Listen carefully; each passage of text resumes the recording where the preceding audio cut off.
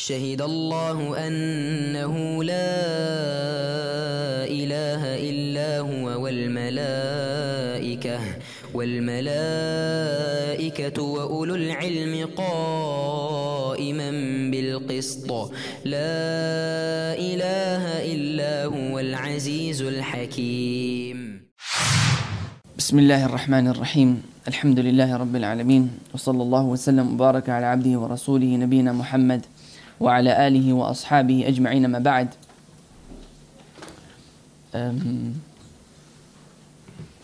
Everyone's far apart today, huh? People are going to come fill in the space. Everyone's late today because time of prayer. No problem, inshallah. Today today we're going to go on for quite a bit. Hopefully until Maghrib. Is that okay? We're going until Maghrib today. He looks shocked. Why? Some people wasn't. Should have fasted 2 days ago. Inshallah. Not straight into Maghrib. 15 minutes, 20 minutes before Maghrib. If you want to break your fast, you can eat after. We'll find somewhere, inshallah ta'ala. Maybe we'll finish Kitab. We'll finish quite a lot. So that next week, inshallah, Friday might be the last lesson. Then on Sunday, it's going to be the last lesson for. Sunday is going to be the last lesson for the other Kitab al-Islam Dinun Kamil. That's going to be the last lesson for that. Then inshallah on Sunday after the lesson we'll have a little gathering. We'll have some food inshallah on Sunday. Inshallah. Sunday now. The next week Friday will be the last lesson before I leave, and hopefully after a month we'll try resume the classes with another teacher for the remainder of the year and the next year until summer inshallah ta'ala. So we'll go on فصل في شروط وجوب الجمعة, the conditions for Jumu'ah to be obligatory. So right now we're starting the fiqh of Salatul Jumu'ah. Salatul Jumu'ah. And Salatul Jumu'ah is something that Allah subhanahu wa ta'ala, He blessed this ummah with. And the Prophet sallallahu alayhi wa sallam, he said, أَضَلَّ اللَّهُ عَنِ الْجُمُعَةِ مَنْ كَانَ قَبْلَنَا. Allah subhanahu wa ta'ala didn't show the people before us al-Jumu'ah. فَكَانَ لِلْيَهُودِ يَوْمَ السَّبْتِ. And so the Jews, they were given Saturday. And وَكَانَ لِلنَّصَارَى يَوْمَ الْأَحَدِ. The Christians, they had Sunday. فَجَاءَ اللَّهُ بِنَا وَهَدَانَا لِيَوْمِ الْجُمُعَةِ. And so Allah came with us and He guided us to the day of Jumu'ah. And He said, وَأَنْتُمْ آخِرُونَ فِي الدُّنْيَا وَالْأَوَّلُونَ يَوْمَ الْقِيَامَةِ. You are the last people in this dunya and you'll be the first on the day of judgment. And that shows that from the ways that Allah subhanahu wa ta'ala chose this ummah is that He gave us this day of Friday. The Prophet sallallahu alayhi wa sallam, he said, خَيْرُ يَوْمٍ طَلَعَتْ عَلَيْهِ الشَّمْسِ يَوْمُ الْجُمُعَةِ. The best day that the sun has risen upon is the day of Friday. فِيهِ خُلِقَ آدَمْ. In it, Adam was created. وَفِيهِ أُخْرِجَ مِنَ الْجَنَّةِ. And in it, he was removed from Jannah. وَفِيهِ. And in it, you'll be resurrected on the day of judgment. And also in this day of Jumu'ah, the Prophet ﷺ told us that there is a time, a sa'a, a small period of time, that there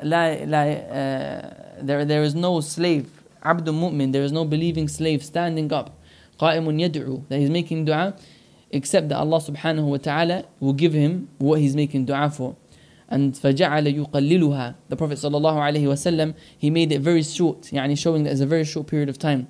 Jabir ibn Abdullah radiallahu anhuma, he said that the time is after Asr, on the day of Jumu'ah, on the last hour of Jumu'ah, which is after Salatul Asr. And Jumu'ah has many, many, many virtues in Islam, and it is what Allah subhanahu wa ta'ala specified this ummah for. Allah subhanahu wa ta'ala tells us about Salatul Jumu'ah, and He says, يَا أَيُّهَا الَّذِينَ آمَنُوا, O you who have iman, إِذَا نُودِيَ لِلصَّلَاةِ مِنْ يَوْمِ الْجُمُعَةِ فَاسْعَوْا إِلَى ذِكْرِ اللَّهِ وَذَرُوا الْبَيْعَ. When إِذَا نُودِيَ لِلصَّلَاةِ, when the prayer is called for on the day of Jumu'ah, فَاسْعَوْا إِلَى ذِكْرِ اللَّهِ, then run to the remembrance of Allah. وَذَرُوا الْبَيْعَ, and leave off buying and selling. ذَلِكُمْ خَيْرٌ لَكُمْ إِن كُنْتُمْ تَعْلَمُونَ. That's better for you if you really truly know. And in the Sahih of Imam Muslim, the Prophet sallallahu alayhi wa sallam, he said, the Prophet sallallahu alayhi wa sallam, he said, لَيَنْتَهِيَنَّ أَقْوَامٌ عَنْ وَدْعِهِمُ الْجُمُعَاتِ أَوْ لَيَخْتِمَنَّ اللَّهُ عَلَى قُلُوبِهِمْ ثُمَّ لَيَكُونُنَّ مِنَ الْغَافِلِينَ. That is narrated by Bukhari and Muslim, that the Prophet sallallahu alayhi wa sallam, he said that the people, they will stop leaving of Jumu'ah. Or Allah subhanahu wa ta'ala is going to make a seal on their hearts, and then they will become from those who are heedless. And in another hadith, the Prophet ﷺ said, "Man taraka thalatha jum'in tahawunan tabi'a Allahu ala qalbih." Whoever leaves off 3 Jumu'ah, 3 Friday prayers, then Allah subhanahu wa ta'ala will put a seal on his heart. Does that does not mean that the person becomes a kafir, as some people they thought. But a person, if he leaves off 3 Jumu'ah tahawunan, out of laziness, then this is a sign that his heart is going to be sealed, and it's a huge problem. And so praying Salatul Jumu'ah and attending the Friday prayer is an obligation upon every single Muslim. Is an obligation upon every single Muslim who fulfills these conditions. And so the author rahimahullah ta'ala, he says, وَشَرَائِطُ وُجُوبِ الْجُمُعَةِ سَبْعَةُ أَشْيَاء. The conditions for Jumu'ah to be obligatory upon you. When is Jumu'ah obligatory upon a person? Jumu'ah becomes obligatory upon a person when these 7 conditions are met. If you have all of these 7 conditions, then you have to pray Salatul Jumu'ah. So he says, number 1, al-Islam. A person is a Muslim, meaning a kafir does not have to pray Salatul Jumu'ah, and we've taken that before. A kafir, he doesn't pray. Rather, he has to become Muslim and then he can pray. Number 2 is wal-hurriyyah. He is free. If you're a free person, you're not a slave. Because the Prophet ﷺ, he said, "Al-Jumu'atu wajibun ala kulli muslimin illa ala arba'." Jumu'ah is obligatory upon every Muslim except for upon 4 people. And the first one is abdin mamluk, a slave who is owned. So someone who is a slave doesn't have to pray Jumu'ah. وَامْرَأَةٍ, and also a woman, she doesn't have to pray. وَصَبِيٍّ, and a child doesn't have to pray. وَمَرِيض, and someone who's ill. Someone who's ill and he cannot attend the Jumu'ah. Then he says, the third condition is wal-bulugh. You're at the age of puberty. Meaning a person below the age of puberty doesn't have to attend Salatul Jumu'ah.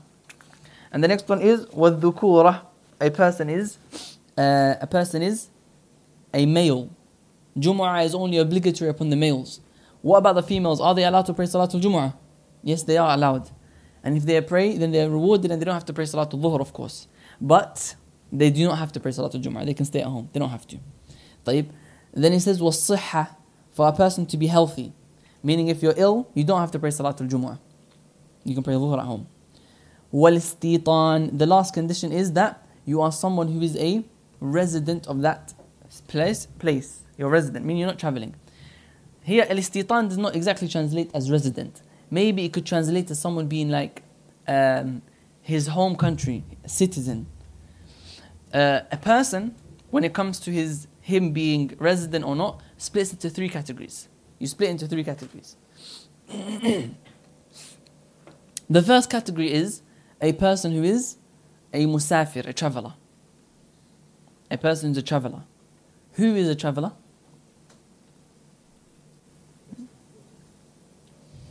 In the back, yeah.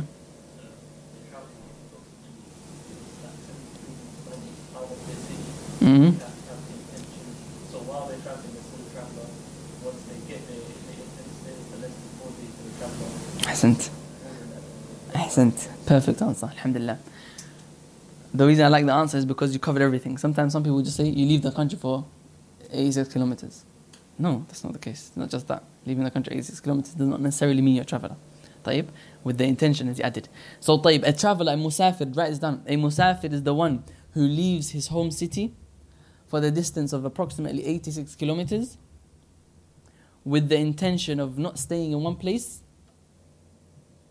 for more than 4 days. And then we've taken that last lesson, right? That's a musafir. That person takes the ruling of a musafir, of a traveler. طيب. The second one is muqim, someone who's muqim. Muqim, you can translate it as resident. He's resident. Oh. You said leave the country. A city. Did I say country or city? You said country. City. نعم, or village. Place of residence يعني. طيب, what's the second one? Muqim. Muqim. And a muqim is someone who intends to stay in a city for more than 4 days.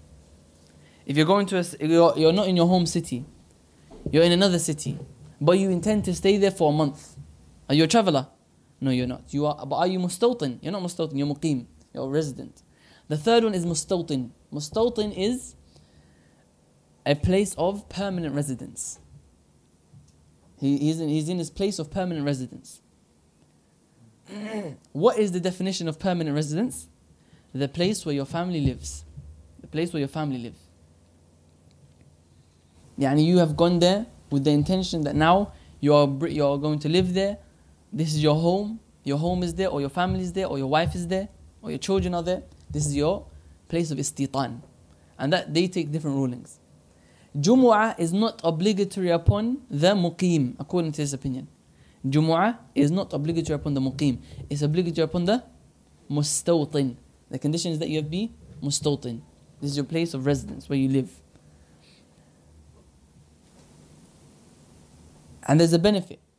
This person now, this person who is, look, he is Muslim, free, age of puberty, sane, male, and mustawtin, without the sihha, the health. Take away the health. That person with those 6 conditions, he is considered to be Ahlul Jumu'ah, a person of Jumu'ah, a person of Friday prayer. Write that down, huh? The person who has these 6 conditions is considered to be Ahlul Jumu'ah, a person of Jumu'ah. And there's a benefit behind being a person of Jumu'ah. Yani a person of Jumu'ah, he is the one who Jumu'ah is obligatory upon, and he is the one with whom Jumu'ah is correct with. Yani, we're going to come to a condition, which we're going to see inshallah, that you have to have, for Jumu'ah to be correct according to the Shafi'is, is that you have to have 40 people. 40 people. When they say 40 people, they mean 40 people of Jumu'ah. 40 people of Jumu'ah. So therefore, if you have 39 people of Jumu'ah and 1 woman, is your Jumu'ah correct according to them? It's not correct. You understand? So knowing the people of Jumu'ah, this is the person of Jumu'ah. So the person of Jumu'ah is the one who's Muslim. He's free, age of puberty, sane, male, and mustawtin. You understand mustawtin, right? Everyone gets what mustawtin is, right? Mustawtin is the one who's completely resident in that. That's his hometown. Because health, even if you go, if you have all of the other conditions and you're not healthy, but you choose to go, you're Jumu'ah, you're still from the people of Jumu'ah. But it's not obligatory upon you to go. Mustawtin, the person who's Ahl is living somewhere. So is that his mom, father, or his wife? Yeah, mother, father, or wife, whichever one. Yeah, and if his wife, then it's his wife. That's the evidence. ذَلِكَ لِمَنْ لَمْ يَكُنْ أَهْلُهُ حَاضِرِ الْمَسْجِدِ الْحَرَامِ. That's what's considered to be a person of Mecca. And the evidence is, to make it clearer, the evidence is in the ayah in the Quran when Allah speaks about the mutamatti', the one who's doing tamattu' in Hajj. The one who's doing tamattu' in Hajj has to slaughter an animal in Hajj, right? If you're doing Hajj al-tamattu'. Were you guys there for Hajj al-tamattu' and Qiran? We didn't do Hajj, huh? We didn't take Bab al-Hajj. There's mutamatti', Qiran, and Ifra' Mufrid. These 3 types of Hajj. If you're doing Hajj of tamattu', then the person who's doing Hajj al-tamattu', he has to slaughter an animal as part of the rituals of Hajj. Except for the one who lives in Mecca. And Allah subhanahu wa ta'ala makes the exception in the Quran. How do you know you're someone who lives in Mecca? Are you staying there for a year? Are you staying there for 2 years? How do you know you're a person of Mecca? That's what Allah defines it. He says, ذَلِكَ لِمَنْ لَمْ يَكُنْ أَهْلُهُ حَاضِرِي الْمَسْجِدِ الْحَرَامِ. That if your family is not living in Masjid al-Haram, then you are not a person of Mecca. Meaning the person of Mecca, the person who's mustawtin in Mecca or in any other city, is the one who ahluhu, his family. So family is a broad answer. Yani a person can be mustawtin in 2 places. Your family are here and your wife and children are here. Like in the scholars, they say wife. The scholars, they say their wife and children. Obviously, if someone hasn't got wife and children, then their parents. Like in general, the wife and children is what you are mustawtin of, wherever they are. And in more than one wife, you're mustawtin in multiple places. It's possible for someone to be mustawtin in multiple places. Okay? طيب. Then he says, وَشَرَائِطُ فِعْلِهَا ثَلَاثَةً. The conditions for Jumu'ah to be correct. So now, this is the conditions for the person of Jumu'ah. The next one is the conditions for the actual salah, for the actual prayer. Other than obviously the conditions of a normal salah, which we've taken already. He says, number 1, الْبَلَدُ مِصْرًا كَانَ أَوْ قَرْيَةً. That Jumu'ah must be established in a balad, in a city. What it means by balad is a residential area. Residential area, not residential place, yani residential city, residential village. What do you mean by residential area? What we mean by that, it is built up with houses. It is built up with houses. What does that exclude? Places where someone lives and it's not built up with houses. Desert. Who lives in the desert? Bedouins. Al-Badiyah. The people of the Badiyah, they live in the desert. They have their camels and they have their sheep, and they go and they find the water and wherever the food is, and the animals eat the food, and then when the food finishes 6 months later, they move on to the next place. This is the people of the Badiyah. They don't have to pray Jum'ah. They're not allowed to pray Jum'ah. In fact, according to the four imams, they say you're not allowed to pray Jum'ah because they are not people of the city. They have to go to the city to pray Jum'ah. You cannot establish a Jum'ah in a place where there is no place where people are living. Okay? دار الإقامة وهي عبارة عن أبنية التي يستوطنها العدد الذين يصلون الجمعة. نعم. طيب, that's the first thing. Then it says وأن يكون العدد 40 من أهل الجمعة. The second condition for the Jum'ah to be correct is that, and this is the opinion of Imam Shafi'i, and also is one of the opinions of Imam Ahmad rahimahullah, that it has to be 40 people of Jum'ah. 40 people of Jum'ah. Who are the people of Jum'ah? Yeah, without sihah. Whoever Jum'ah is wajib upon without the condition of being healthy. So the point is that, and that includes the Imam. The Imam must be a person of Jum'ah, and there has to be 40 people of Jum'ah. If there is 39 people of Jum'ah and one person is not a person of Jum'ah, according to the Shafi'i, they pray Dhuhr instead. Why? The evidence that they bring is the hadith of it's not here. It's the hadith of Abu Sa'id al-Khudri, from I remember, that the Prophet ﷺ, they never prayed Jum'ah until it was 40 people. And they never prayed Jum'ah until 40 people. And so therefore there was a need to pray Jum'ah, but they never prayed until they had the correct number. And that's what they bring as an evidence. And there's difference of opinion amongst the scholars on this. Is it 40 people? Some say 3, as Imam Malik rahimahullah ta'ala says, and some say 12, as Imam Abu Hanifa says. And no problem. If a person has 40, then that's best. And if a person doesn't have 40 and the people are praying Jum'ah anyway without 40, then they're still taking an opinion of the scholars. So no problem, a person can do that. And the question that commonly comes up in schools and college and universities, let's pray Jum'ah when it's a prayer room. We say, Wallahu a'lam, if they take the other opinion, it's fine. نعم. ومن حديث نعم يبين the hadith here. مضت السنة أن في كل 40 فما فوقها جمعة. Even though this hadith is weak, that the sunnah is that 40 or more people is Jum'ah. Also the hadith of Ka'b bin Malik, أول من صلى بنا الجمعة في نقيع الخضمات أسعد بن زرارة وكان 40. The first person that we prayed Jum'ah with was أسعد بن زرارة وكنا 40. We were 40 people.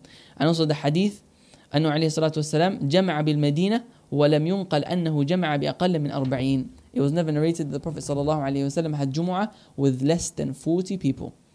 نعم.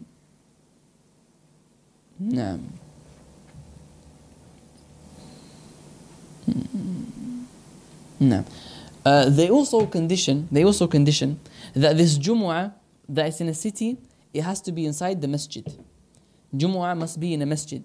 And Jumu'ah cannot be established in a hall or established in a place other than a masjid. Meaning, if there is a masjid where Jumu'ah is established, then it's not allowed for the people to go and do Jumu'ah anywhere else. Rather, the scholars, they say that if there is one Jumu'ah in the city, then there's not allowed to be any other Jumu'ah. They say that. Obviously, that's in an ideal situation. Why? Because the hadith of at the time of the Prophet ﷺ in Al-Madinah, there was a few masajid in Al-Madinah. Masjid Al-Nabawi, which is the main masjid, and you had Masjid Bani Salima, which is known as Masjid Qiblatain today, and you had Masjid Quba, which is there today. You have different masajid in Al-Madinah. None of them pray Jum'ah other than the Masjid Al-Nabawi, the Masjid of the Prophet ﷺ. So because of that, they say that the ideal situation is that Jum'ah should only be prayed in one masjid. Except, and there is ijma', Imam Ahmad quotes ijma' that it is allowed when there is a need. It is allowed when there is a need for like we have in London, in big cities. And Imam Ahmad mentions like Baghdad. The city of Baghdad, when he was there, is a big city like London. It's a big city. 1 million people were living in Baghdad, the biggest city in the world at the time. Obviously, 1 million people cannot fit in one masjid. So he said, by ijma' of what we have seen of the people of Baghdad, we had multiple Jum'ah in the city of Baghdad. Therefore, if there is a need for having multiple Jumu'at, then then the city, we are allowed to have multiple Jumu'ah. But if we're in a village, for example, and this is why you're going to find if you go to villages, whether it be in your home country, whether it be in Egypt, whether it be in Yemen, whether it be in Somalia, you're going to see in the small cities, there's one masjid of Jum'ah. One masjid of Jum'ah. And a lot of them, they call it Masjid Jum'ah. They call it Masjid Jum'ah, or the Jami' al-Kabir. Al-Jami' al-Kabir, al-Masjid Jum'ah. And the small masajid don't pray Jum'ah. Everyone prays in that one masjid. And this is how it's supposed to be. Rather, they say that if that is the situation where everyone can go to one masjid, the main masjid in the village, then any other Jum'ah is invalid. Any other Jum'ah is invalid. The one that the Muslim leader, he allows to happen, is the one that is allowed to happen. No one else, no other Jum'ah is allowed to happen. Another situation, of course, in the situation of where we are in London, because there are a lot of people can't fit all in one masjid, then it's fine to have multiple Jum'at. But if there is a Jum'ah happening and people can fit in that masjid, and then a group of people, they decide to open a hall to do Jum'ah, when there is space and there is ability to go to the other masjid, then that whole Jum'ah is invalid and not allowed. Just like that, if a person is in a school or university and they're able to go to the masjid to pray Jum'ah, then they're not allowed to establish the Jum'ah in that masjid or the school and the university. They have to go to the Jum'ah. Obviously, in a situation where you're not able to go, then that's different. The mashayikh, they give a different fatwa and allow you to pray Jum'ah because you're not able to go. But generally, that's the basic rule, that Jum'ah must be established in a masjid. And it cannot be established in places other than masajid unless there is a need for it.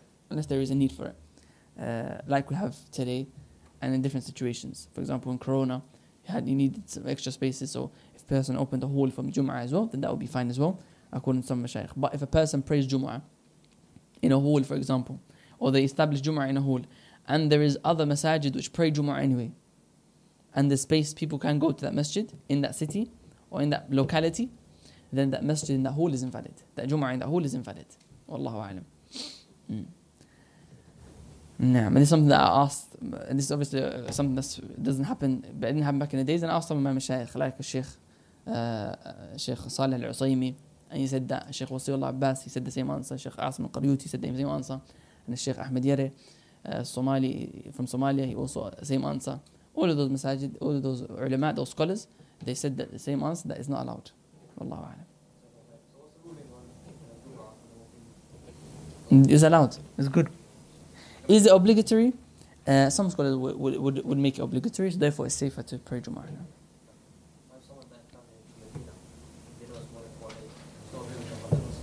Yeah, if someone traveling to Medina and they know for this, according to this opinion, it's not obligatory. Like if you can hear the adhan, then wallahu a'lam, it's obligatory. If you can hear the adhan, then it's obligatory. You have to. No. طيب وشرائط فعلها. So 40 people, huh? Others say 12, no problem to have different fatwa. No problem. وَالْوَقْتُ. Now, the next condition for the Salatul Jumu'ah is that it must be at its time. The Jumu'ah must be at its time. When is the time of Jumu'ah? According to the majority of the scholars, the time of Jumu'ah is the time of Dhuhr. When is Dhuhr? The back. When is Dhuhr? No one told me 1:15. I'm going to fight you. Time of Zawal. Ahsant. When is Zawal? When the sun leans to the western side of the sky. When does it finish? When does Dhuhr finish? When the shadow reaches the same length as the object. The shadow of the object is the same length as the object. That's when Dhuhr finishes. Therefore, Jumu'ah, the khutbah, and the salah must happen within that time. Between the time of Zawal and until Asr. You're not allowed to delay Jumu'ah until after Asr. It's not allowed, it's haram. And the Jumu'ah becomes invalid and you have to pray Dhuhr instead, if the people delay it. And also you're not allowed to pray before, according to the majority of the scholars. The Hanabila, they allow it. They say that you can pray from Fajr all the way until, from Shuruq until Asr time. And they say it has the same time as Salatul Eid. And the majority, they say it's the Dhuhr time, Wallahu a'lam. It should be prayed in Dhuhr. فَإِنْ خَرَجَ الْوَقْتُ صُلِّيَتْ ظُهْرًا. If the time finishes, then you have to pray Dhuhr. Meaning, if a person misses Jumu'ah, can they make up Jumu'ah Asr time? Just like if you were to miss Dhuhr by accident, are you allowed to make up Dhuhr, right? Even Asr time. Jumu'ah, are you allowed to do that? No. If you miss Jumu'ah, then you must pray Salatul Dhuhr, and there's no qada for Jumu'ah except for praying Salatul Dhuhr. Wallahu a'lam.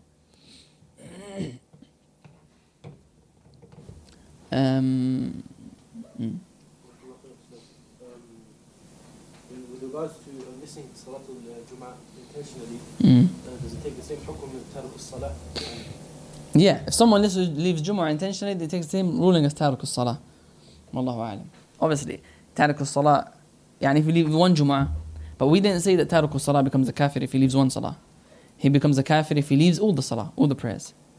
So if he leaves one Jumu'ah, he's not a kafir. He's still a Muslim. By the evidence of the hadith. He's still a Muslim. Leaving it once. A major sin, one of the biggest sins you can do.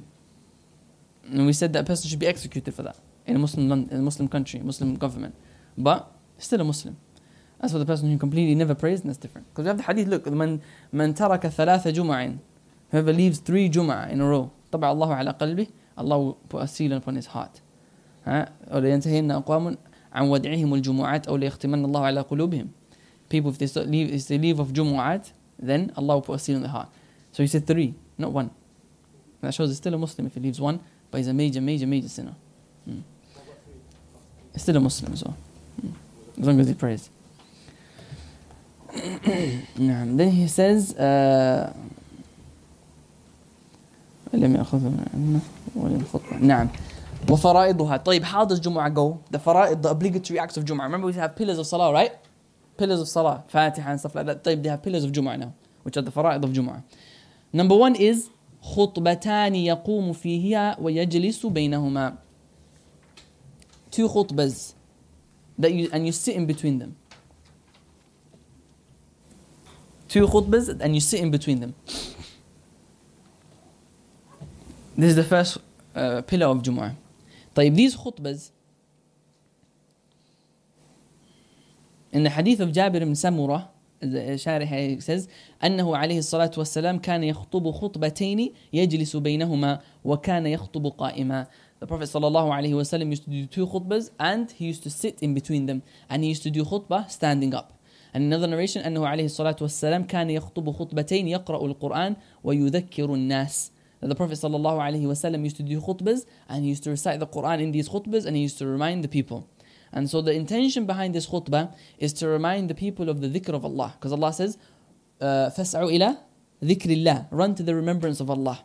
So therefore, Jumu'ah has a purpose, which is to remind the people of remembering Allah subhanahu wa ta'ala. The scholars, they say that the Jumu'ah, the khutbah, it has conditions. It has conditions. So it's not a choice of the khatib, of how he speaks, what he says during the khutbah. Generally, a complete and utter choice. We can say whatever he wants, just speak to the people. La. There is an intention behind it, we must be fulfilled, and if it's not fulfilled, then the khutbah is wrong. And there's something that we're gonna see here. When you notice a lot of people, a lot of imams, they use Jumu'ah khutbah to be a political statement, as a political statement. Or they use it to remind the people of the news. They just want to be like BBC News, that's what they want to do. Or they want to joke with the people. Or they want people just to have fun. Or they're just joking and stuff like that. And the khutbah that's not the intention. The khutbah is an ibadah. It's an act of worship. It's not a lecture. It's not a talk. It's not a podcast, not a talk show. It's not BBC News, it's not a presentation of the news. It's not just to remind the people of what Israel are doing. Or whatever's happening in the Muslim lands. That's not what the intention of the khutbah. Even though there are benefits of that. There are benefits of the people knowing about the harms that are happening to the Muslims. Like, this is not the intention of the khutbah. The khutbah is not to speak about what happened yesterday. Or what political group you should follow or you should vote for in the UK. The khutbah is not for that.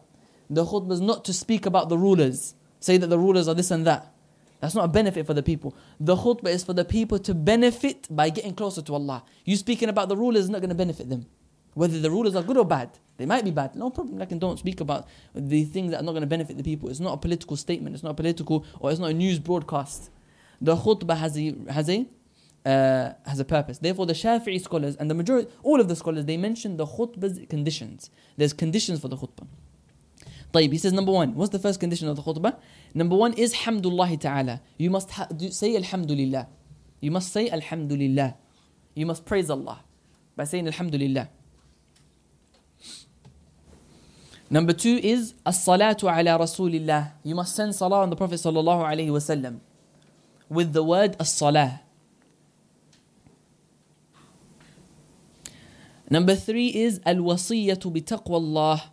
You must remind them to have taqwa of Allah. You must tell the people to have taqwa of Allah. Fear Allah. قال إمام الحرمين الجويني, he said, ولا يكفي الاقتصار على التحذير من الاغترار بالدنيا وزخارفها. It is not enough for you just to remind the people, oh, this dunya is nothing. No, that's not enough. فإن ذلك قد يتواصى به منكر الشرائع. Anyone can say that. بل لا بد من الحمل على طاعة الله. Rather, in the khutbah you must command the people to obey Allah. والمنع من المعاصي بلا خلاف. And you have to tell the people to stop sinning. No difference of opinion amongst the Shafi'iyya on this. وَلَوْ قَالَ أَطِيعُ اللَّهَ كَفَى. And if he says, obey Allah, that's enough. If he just reminds of death, then it's not enough. So what about just speaking about politics? Do you think that's enough? Of course not. Not 100% is not going to be enough. طيب. So the khutbah must be reminding the people of taqwa of Allah subhanahu wa ta'ala. Al-Shaykh ibn Uthaymeen rahimahullah, he says that it is enough for the khutbah بحصول الموعظة. As long as the people are reminded to fear Allah subhanahu wa ta'ala, and that's enough for the khutbah. But the fourth condition is الدعاء للمؤمنين, making dua. Making dua. At the end of the khutbah. Second khutbah. But I've got two questions. The first one is, if the khatib doesn't fulfill one of this pillar, he's saying alhamdulillah, etc., first of all, is the Jum'ah correct? Yeah, so if the khatib does not fulfill these conditions, then according to the Shafi'iyya, the Jum'ah is incorrect. They have to pray Dhuhr. So the people behind both have to pray Dhuhr as well? Yeah, they have to pray Dhuhr. Okay. And the second question is, if then the khatib is talking ill of the Muslim rulers or calling to bid'ah and whatnot, what's that on the person to do? Because do we come right here, or do we have to listen? If a person is the khatib is an innovator, you still have to be attending the Jum'ah. Number one. But number two, if you're a person who's able to speak, then you're allowed to speak against him. يعني for example, the Sahaba, يعني you're able to, يعني if it's wise, and it's not wise the majority of the time. The only time it's wise is if you're the Imam of the masjid, the big person, the president who's there, or you're the big mufti of the country, you're the big sheikh of the country, and the khatib says something wrong, you say this is wrong, don't say that. That's fine. Us not wise to do that. Covering the ears, Allahu A'lam. I don't know about covering the ears. Lakin, as we have the Sahabi, when the Khalifa, the leader, he put his hand up, he made dua like this with his hands up. And he said, قَبَّحَ اللَّهُ هَاتَيْنِ الْيَدَيْنِ. May Allah destroy those two hands. I only saw the Prophet ﷺ doing this. He told him, don't do that. And he was a Sahaba, he was a companion. So he was able to do that in front of the ruler. Right? Notice he was in front of him, not behind his back. So,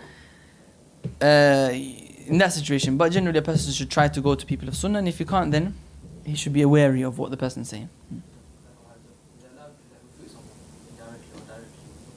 Yeah, it's allowed to refute someone directly and indirectly in the khutbah. No, it's allowed.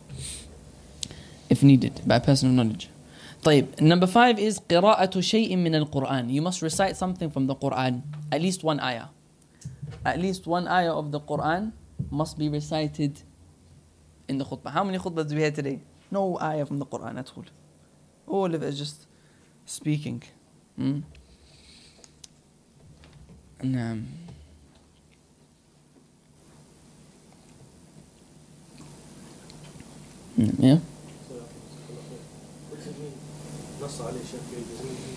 He said it. Yeah, Nass Ali Shafi'i, he said it himself in one of his books.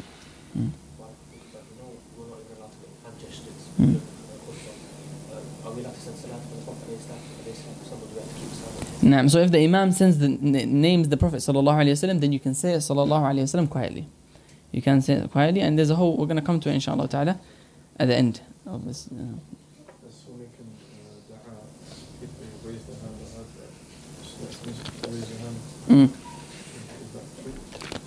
Yeah, I mentioned that, right? And when you were sleeping. No joke, it's okay. It's not allowed to raise your hand like this during Jum'ah. The Prophet ﷺ would not do anything but this, and that's for the Imam only. Everyone else just says Ameen quietly to themselves. Yeah, the Imam only. He makes dua like this. That's what we're talking about. That's the dua is like this, the finger raised only, not with the hands up. There's certain times. What's the ruling on raising the hands for dua? If it's connected to a specific action, like the salah or a certain time, if you don't raise your hands, it's not like you can.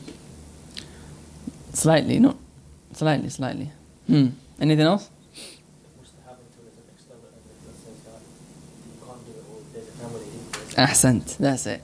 The ruling on raising your hands is that it is recommended, it's sunnah. All the time. Unless you have an evidence to show you that it's not sunnah at this specific time. So generally the Prophet ﷺ said, إِنَّ اللَّهَ حَيِّيٌّ كَرِيمٌ يَسْتَحْيِي مِنْ عَبْدِهِ إِذَا رَفَعَ يَدَيْهِ أَنْ يَرُدَّهُمَا صِفْرًا. Allah is Hayy, is shy, Kareem, He's generous. He hates to, if a slave raises his hands, to return them empty-handed. Allah does not like to return your hands empty-handed if you raise your hand during dua. So therefore that shows what? It's sunnah all the time to raise your hands in dua. Unless there is evidence to show us that the Prophet ﷺ made dua and did not raise his hands. Like khutbatul Jumu'ah. Like in salah, back after the salah. The raising your hands after salah is not dua time anyway. Adhkar is not dua, so you don't raise your hands in dua, in dhikr. So that's not really a time. Another place. Dua for rain, he raised his hand. He raised his hands. That's sunnah in fact. If the khutbah, in the khutbah, if the imam is making dua for rain, then you raise your hands in the khutbah. That's the only time you raise your hands during the khutbah. The only time. So other than that, you just say Ameen. But if the imam says, Allahumma sqina, or Allah give us rain, then you raise your hands, say Ameen. Then you put your hands back down. Yeah, Allahumma say all of that. All of it, raise your hands for rain. In sujood, you don't raise your hands. Ahsant. Sujood, you don't raise your hands, right? The Prophet ﷺ make dua in sujood, but never raise his hand.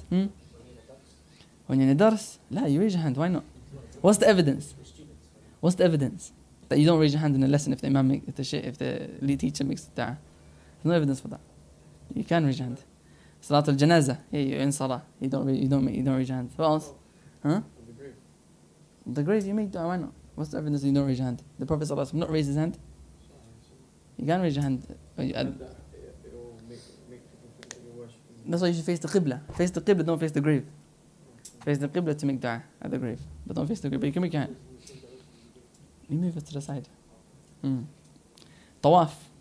In tawaf, when the Prophet ﷺ رَبَّنَا آتِنَا فِي الدُّنْيَا حَسَنَةً وَفِي الْآخِرَةِ حَسَنَةً وَقِنَا عَذَابَ النَّارِ, he never raised his hand. Those are some places that you don't raise your hand in dua. Other than that, the sunnah is to raise your hand in dua all the time. Other than those places that were mentioned. Sorry? Between the two khutbahs, is that a time for dua? Some scholars say it's a time for dua. And therefore, if it is a time for dua and it's not part of the khutbah, you can raise your hand. Because you're making your own dua. It's not part of the khutbah. You're now basically free. You don't have to... You're not restricted to the ties of the khutbah anymore. In that small period of time. Then when the khutbah starts again, you have to again behave like you're in khutbah again. طيب. He says here, there's a benefit here he mentions. He says that 40 people must hear the khutbah. 40 people, all these 40 people, they must hear the khutbah as well. Right? And he says here, وَهَلْ يُشْتَرَطُ كَوْنُهَا عَرَبِيَّةً. Does it have to be in Arabic, the khutbah? الصحيح نعم. He says yes. The Shafi'i scholars, they say the khutbah must be in Arabic. لنقل الخلف عن السلف ذلك. Because throughout generations there's never been a time where the khutbah was in another language other than Arabic before. وقيل لا يجب, and it was said it is not obligatory. لحصول المعنى, because the intention is there. The intention is to remind the people, and if it's in Arabic, the people who don't understand Arabic, it's there. فعلى الصحيح, according to the opinion of the Shafi'iyah, لو لم يكن فيهم من يحسن العربية جاز بغيرها. If the people of Jumu'ah, 40 of them, they don't know Arabic. You're in a masjid, 100 people. Only 5 of them know Arabic. 40 of them don't know Arabic, then you can do it in other than Arabic, according to them. ويجب على كل واحد يتعلمها بالعربية. And every single person must learn Arabic. Every person has to learn Arabic in that city, in that village, wherever they are. طيب, what if they don't learn Arabic? نتعلمها كالعاجز واحد يجب على كل واحد نعم كالعاجز عن التكبير بالعربية. Just like someone who can't read, just one is like someone who can't pray in Arabic. What does he do? He says Subhanallah, Alhamdulillah. He doesn't say Arabic until he learns it. He has to learn it though. فإن مضت مدة إمكان التعلم ولم يتعلم أحد عصوا كلهم. If now, according to the Shafi'i, and this importance of Arabic, I mentioned it to you guys to know the importance of the Arabic language. Not to say that the khutbah is invalid. I mentioned to see how important, to the point that they put this condition on the khutbah. If a time period goes on where the people, they could learn Arabic and they don't learn Arabic, let's say 2 years, let's say Islam come to this country, we start Jumu'ah, then the khutbah is in whatever language, English, for that period of time, and everyone has to learn Arabic in order for the Jumu'ah to be correct in Arabic. وَلَمْ يَتَعَلَّمْ أَحَدٍ, but no one learns it. عَصَوْا, they're all sinning. وَلَا جُمْعَةَ لَهُمْ, and they don't pray Jum'ah. بَلْ يُصَلُّونَ الظُّهْرَ, rather they pray Dhuhr instead. They don't pray Jum'ah. And that's just so, according to that opinion. لكن والله أعلم, is that an opinion which is between them. He says قِيلَ لَا يَجِبْ, the other opinion is that you don't have to, it doesn't have to be in Arabic. And what seems to be correct, والله أعلم, is that the pillars must be in Arabic.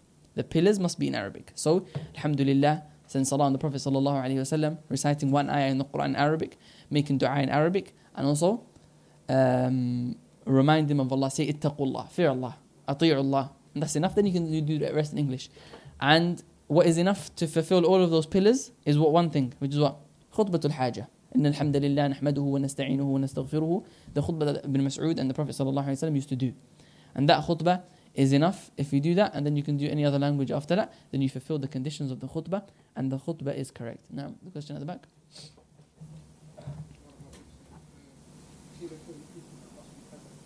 How many people? Yeah, according to the Shafi'i, it's 40 people. Yeah, a condition, yeah. There has to be 40 people of Jum'ah to pray. According to the Shafi'i scholars, yeah. So say the Khatib fulfills the five conditions, but the person isn't able to understand Arabic. Is there anything? No. If the Khatib fulfills the five conditions and the person listening can't understand Arabic, then the Jum'ah is correct. The Jum'ah is still correct. So if the whole khutbah is in Arabic, the Jum'ah is correct. But if it's in English and the pillars are not in Arabic, then that's a problem. So what's better? It is the best, wallahu a'lam, is for the pillars to be in Arabic and the rest to be in the language of the people, so they benefit and understand. Because Jum'ah is for the people to understand. But if there's no Arabic or just a little bit of Arabic, then a lot of times there is opinion, so it's fine. Your Jum'ah is not even valid. Even if there's 12 people, not 40 people, it's valid.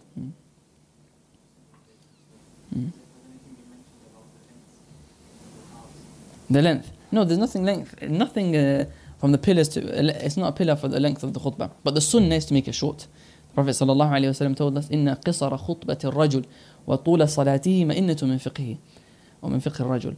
That a person's short khutbah and his long salah, it shows you have fiqh. Why? The sunnah of the Prophet ﷺ is to make the khutbah short, because the people, they're not able to listen for too long. People get bored, people get, tired, or some people are busy. So to make a short khutbah is better. And it's the sunnah.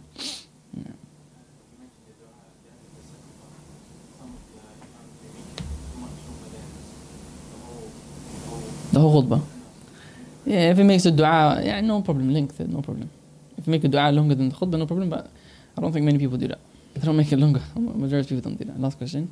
Some people, they give reminders in English before the actual khutbah starts. Yeah, some people, they give a reminder in English before the actual khutbah starts. Wallahu a'lam, a lot of the scholars, they say this is bid'ah, it's an innovation.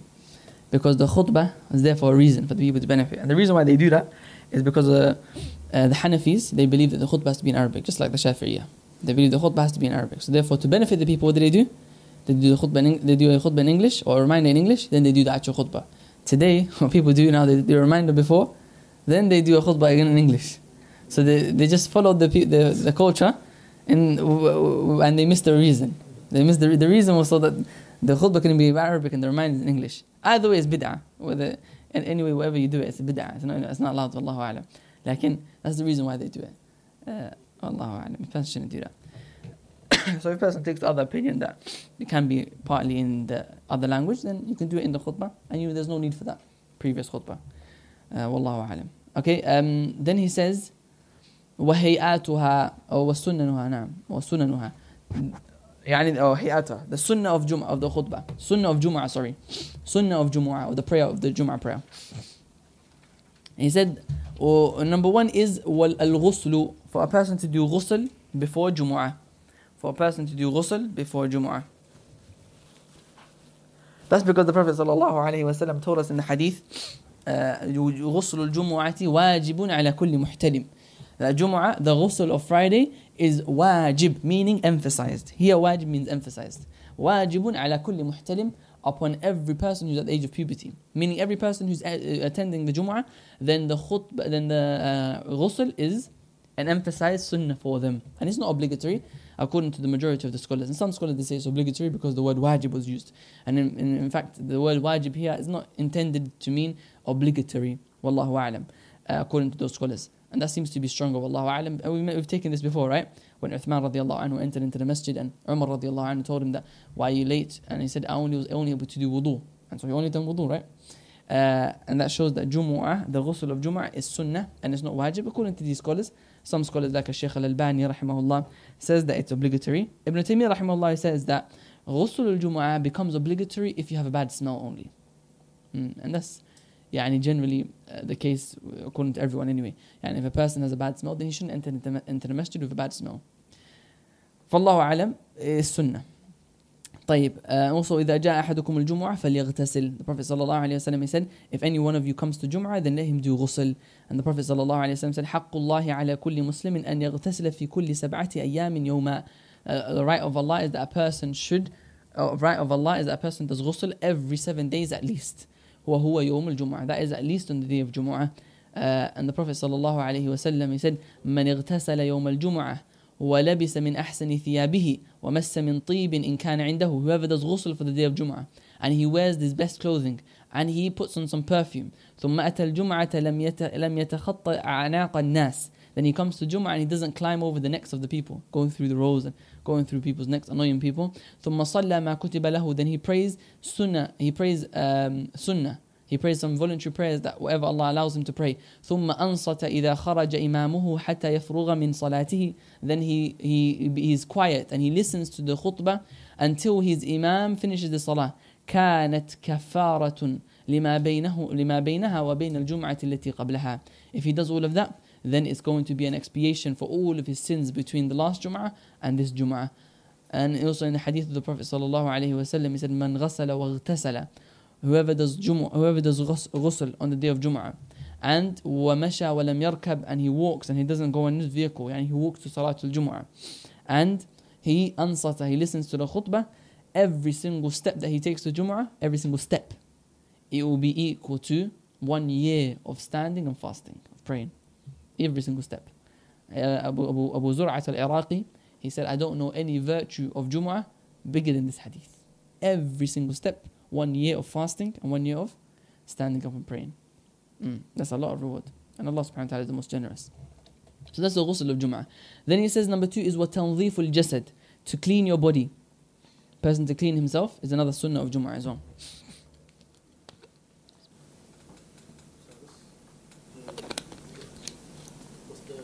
Ghusl is something else and tanzif is something else. For example, cutting the nails. Imam Ahmed used to take his moustache, cut his moustache every Jum'ah. Generally like that.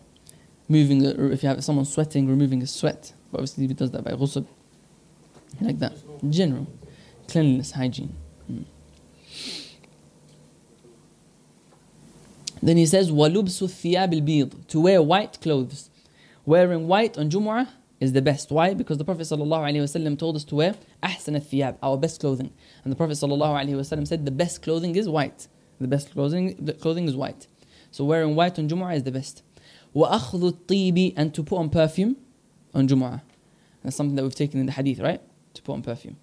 Then he says, وَيُسْتَحَبُّ الْإِنصَاتُ فِي حَالِ الْخُطْبَةِ, it is recommended for a person to keep quiet during the khutbah. This is the next mas'ala. Here, he says it is recommended to keep quiet. And this is the new opinion of Imam al-Shafi'i. Do you guys know Imam al-Shafi'i has Jadid wal Qadim, old opinion, new opinion. Imam al-Shafi'i rahimahullah, he had students in Iraq, then he moved to Egypt and he had students as well in Egypt. In Iraq, he had opinions that were written down from him.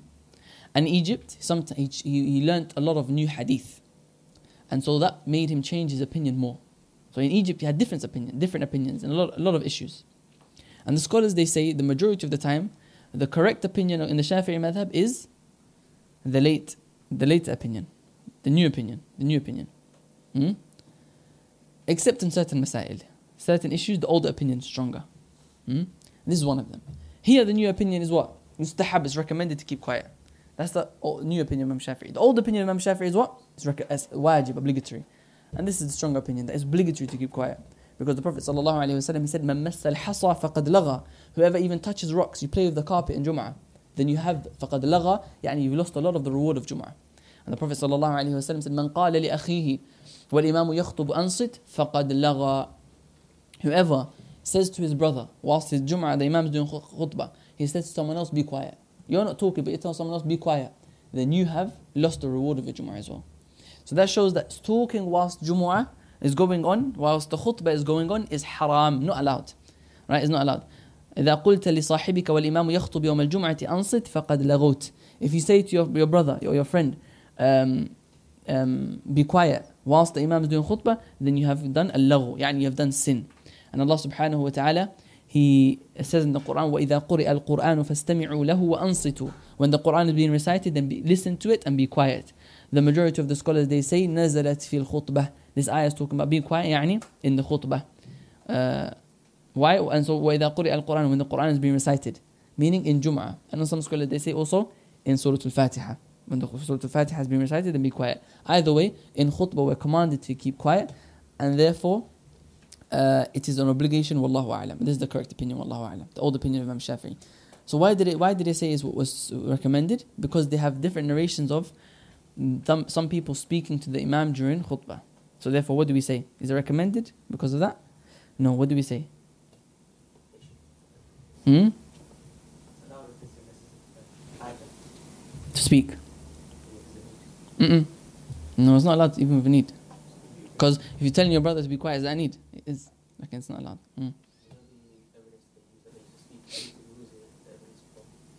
Umar ibn Khattab speaking to Uthman, for example. The Prophet sallallahu, or the man standing up, telling the Prophet, asking the Prophet sallallahu alaihi wasallam, make dua for us. Yeah.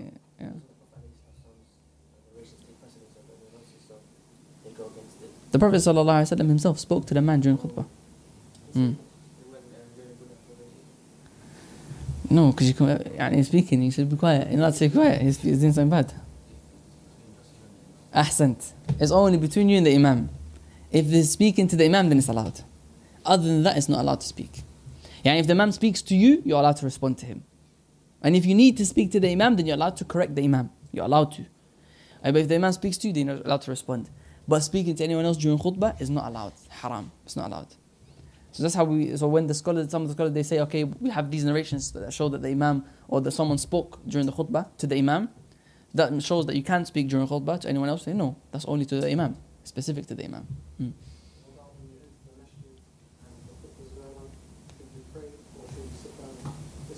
Ahsan, that's another thing that they bring as well. They say it's recommended because you're allowed to pray, and if you're allowed to pray, then you're not listening to the Imam. But we say that's not speaking to anyone else. And still, that is an exception. Tahiyyatul Masjid is the only exception. And so, if the Imam is doing khutbah and you come into the Masjid and you haven't prayed Tahiyyatul Masjid, then you should pray Tahiyyatul Masjid as sunnah. But speaking to anyone else or speaking during the khutbah other than that is not allowed. Wallahu a'lam. But they do use the evidence. When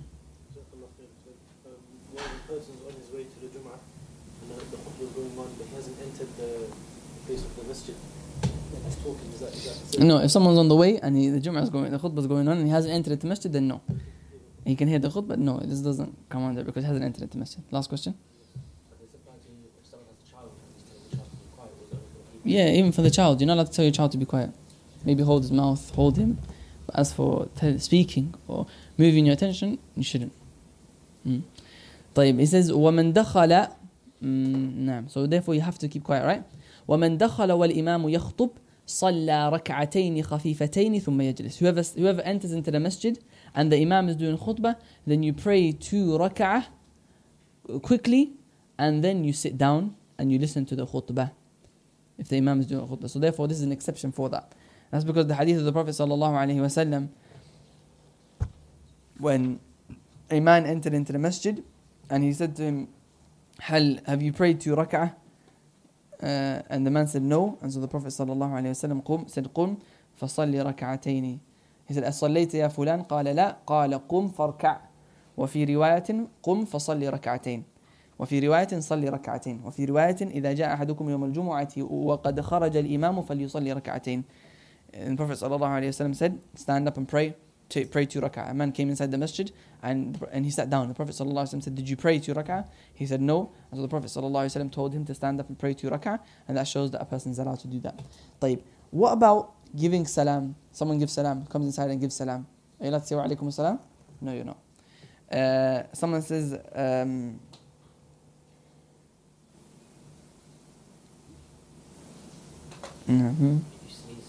Sneezing, same thing. Sneezing not allowed as well. Sneezing, say alhamdulillah, say yarhamukallah. Some of the scholars, they make that as an exception as well. They say you can respond to the one who's sleeping. فيجوز رد السلام وتجميع بالآخرة. No, you don't respond to the salam, lakin you do. And there's a difference of opinion. Based on the difference of opinion, is it recommended to keep quiet or not? Haram to keep quiet? Then you can't do that. No. That is Salat al-Jama'ah. Now, what's the question there? Any question? I was going to say, what's the mannerism?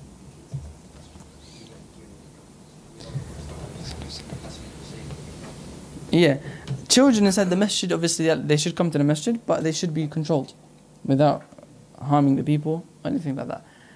If you keep them close to you, the Prophet ﷺ, he had Al-Hasan al-Hussein inside the masjid, and he was in the khutbah, whilst doing the khutbah on the minbar, and he saw Al-Hasan al-Hussein. He said, إِنَّمَا أَمْوَالُكُمْ وَأَوْلَادُكُمْ fitna.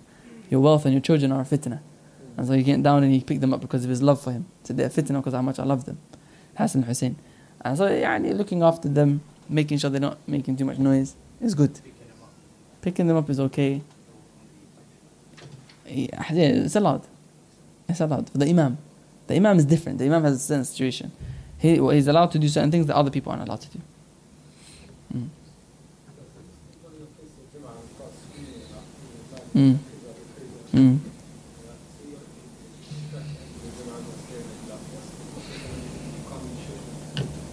Keep them quiet, moving them, even moving up, standing up and moving them. It's fine. It's allowed.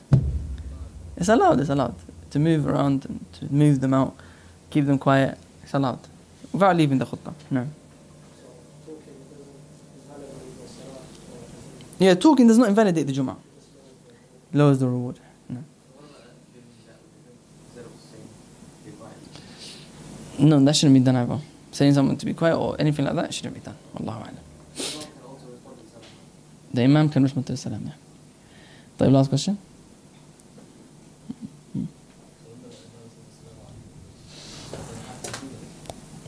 The Imam says, Assalamu alaikum, does the adhan have to be given? Yeah, sunnah. The adhan is fardu kifaya.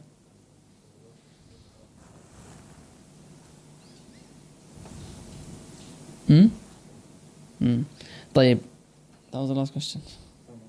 فصل في صلاة العيدين. The صلاة العيدين, the salah of the two Eids.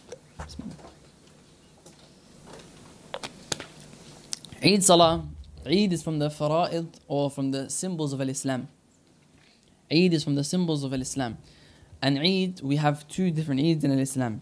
Eid al-Fitr and Eid al-Adha.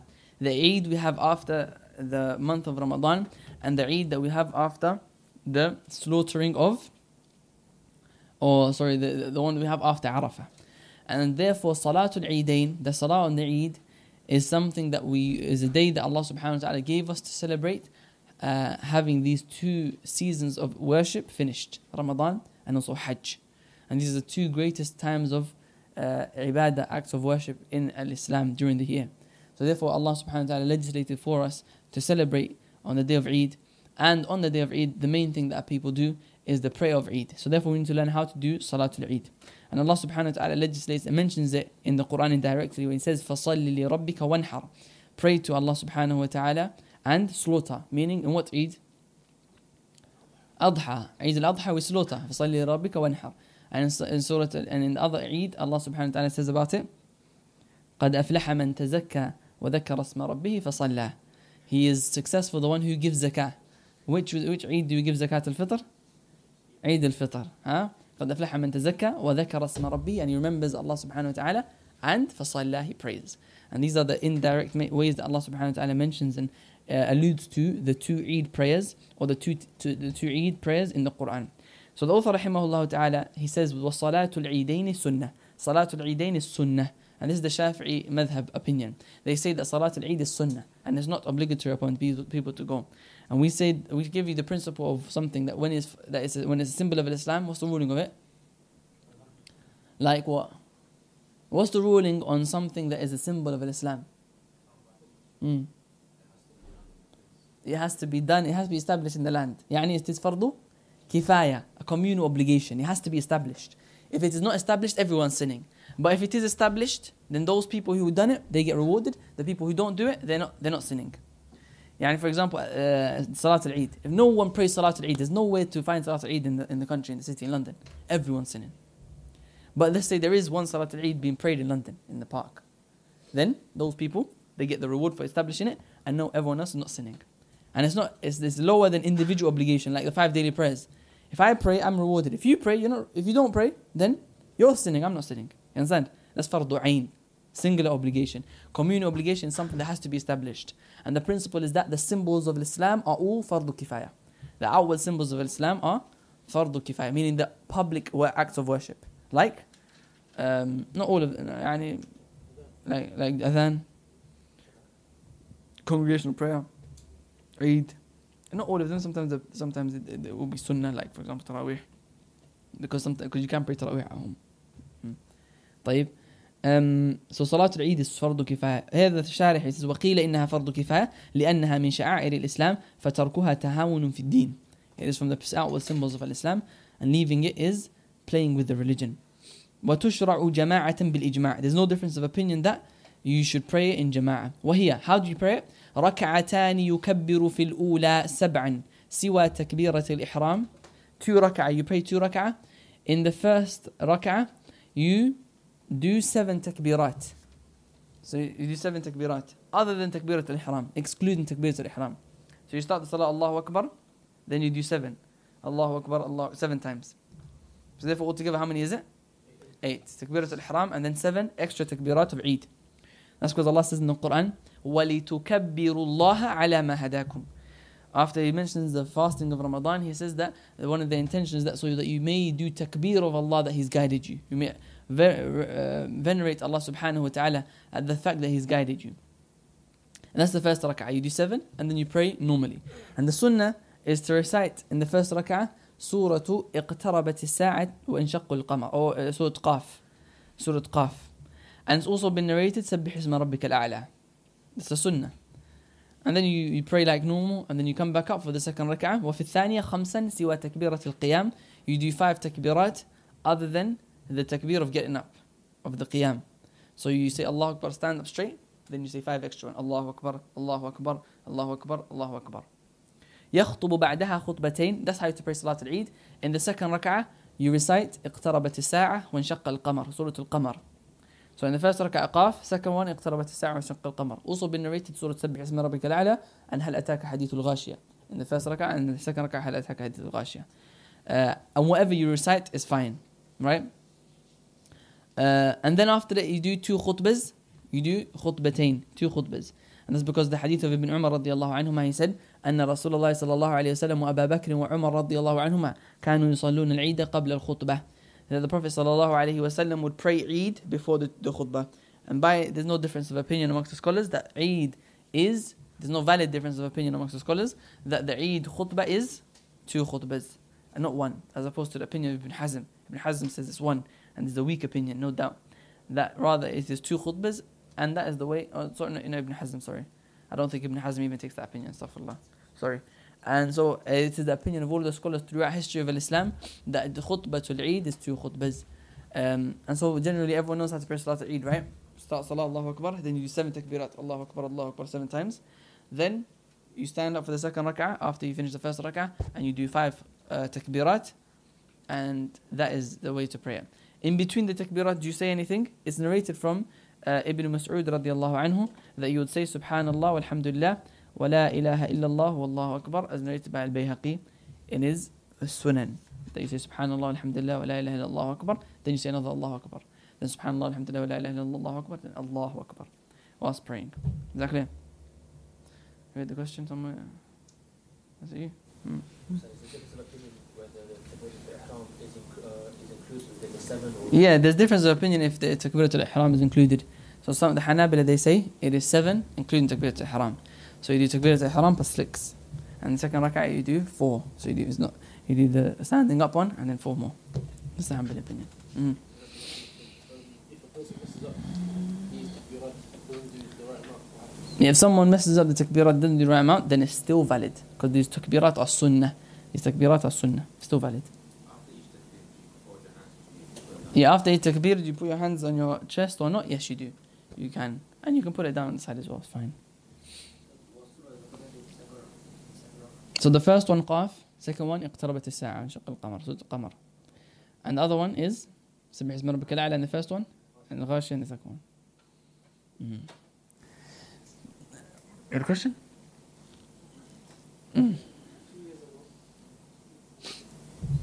few years ago, there was Salat al-Jum'ah, and we did Salah on the same day. I had people saying you can go to Yeah, a lot of the scholars, they say if there is Salatul Khud, there's Eid on the day of Jum'ah, then if you pray Eid, then you don't have to pray Jum'ah. You don't have to pray Jum'ah. If you pray Eid, you have to pray Dhuhr instead. Or you can pray Jum'ah, you can. And if you didn't pray Eid, then you have to pray Jum'ah. Except for the Imam. The Imam has to pray both because he has to lead the people in both. طيب. Then he says, وَيُكَبِّرُ مِنْ غُرُوبِ الشَّمْسِ لَيْلَةَ الْعِيدِ إِلَىٰ أَنْ يَدْخُلَ فِي الصَّلَاةِ. Now this is talking about another ruling which is pertaining to Eid, which is not the actual Eid Salah, but it's pertaining to Eid, which is the takbirat. Allah subhanahu wa ta'ala, he makes the symbol of Eid takbir. Allahu Akbar is the symbol of Eid. This is what we do during Eid. We say Allahu Akbar, Allah is the greatest. Praising Allah subhanahu wa ta'ala and remembering Allah. Saying that Allah is the greatest because He guided us to do the act of worship that we just finished doing. On the day of Ramadan, we just finished fasting 30 days of Ramadan, and Allah subhanahu wa ta'ala guided us to that. And so Allah says, وَلِتُكَبِّرُوا اللَّهَ عَلَى مَا هَدَاكُمْ, so that you may praise or say takbir of Allah subhanahu wa ta'ala due to the fact that He guided you. And in Salatul, and in Yawm al-Adha, in the day of Eid al-Adha, Allah subhanahu wa ta'ala also tells us to do takbir on that day because that is the symbol of the day of Eid al-Adha. We say Allahu Akbar, Allahu Akbar, Allahu Akbar, La ilaha illallah, Allahu Akbar. And so these takbirat are two types. There's general and specific. What do you mean by general takbirat? It's general takbirat that you do all the time. And so it's sunnah to do takbir all the time. وَيُكَبِّرُ مِنْ غُرُوبِ الشَّمْسِ لَيْلَةَ الْعِيدِ إِلَىٰ أَنْ يَدْخُلَ فِي الصَّلَاةِ. From, it is sunnah to do Eid, to do takbir all the time from when the sun sets on the last day of Ramadan. And the last day of Ramadan, you just have your iftar, the sun sets, it's now Eid night. Eid night. In the morning it's going to be Eid day. Eid night, from Eid night, it is sunnah to be saying Allahu Akbar, and to do a lot of takbir. And then, وَفِي الْأَضْحَى, that's general. وَفِي الْأَضْحَى خَلْفَ الصَّلَوَاتِ الْفَرَائِضِ مِنْ صُبْحِ يَوْمِ عَرَفَةِ إِلَى الْعَصْرِ مِنْ آخِرِ أَيَّامِ التَّشْرِيقِ. Then we have specific takbirat which are done after the 5 daily prayers, which we just done last month, remember? When you pray every prayer, after each prayer, everyone would say loudly, Allahu Akbar, La ilaha illallah, Allahu Akbar. These are called the specific takbirat that you do from when?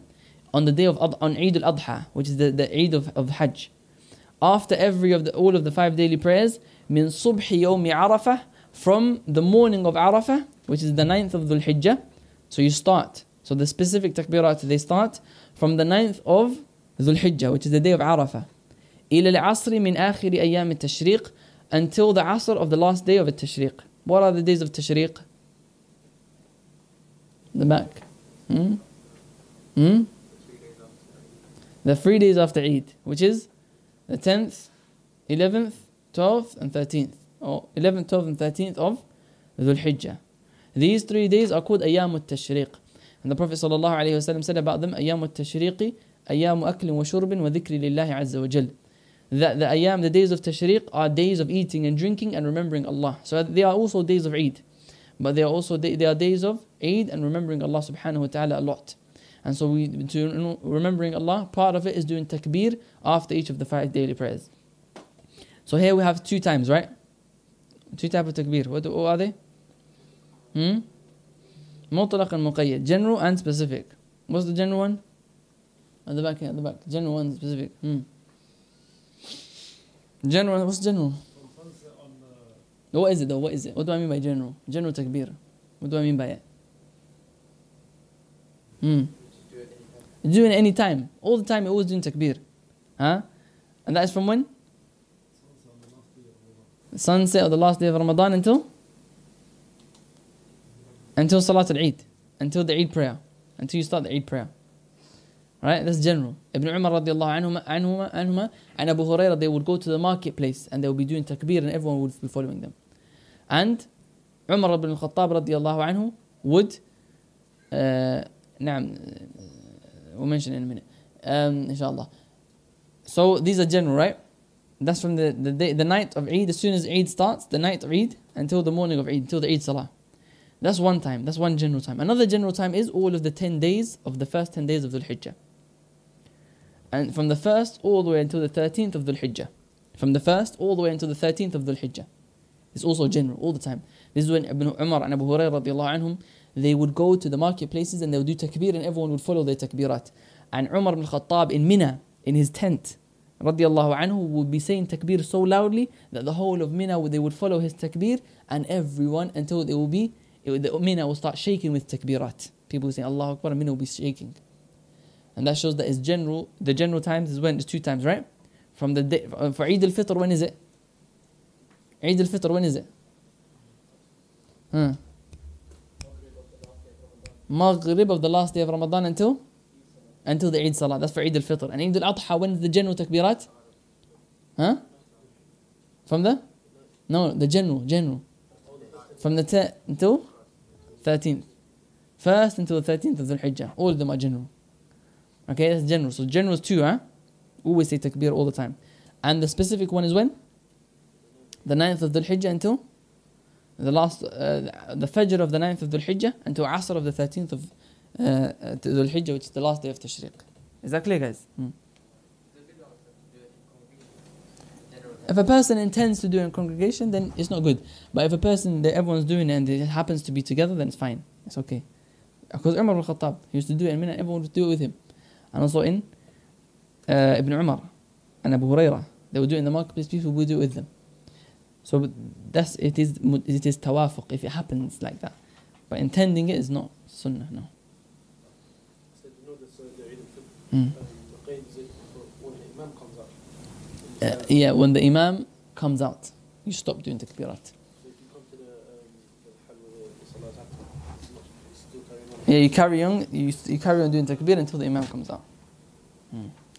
طيب, that is Salatul Eid. Is that clear? Is the question from this?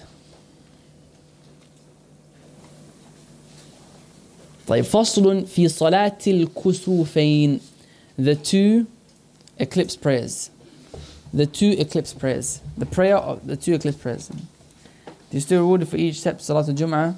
If you take the bus as far as to walk? No. The step, you get extra reward. That's what the Prophet ﷺ said, وَمَشَى وَلَمْ يَرْكَبْ. He walks and you don't take a vehicle.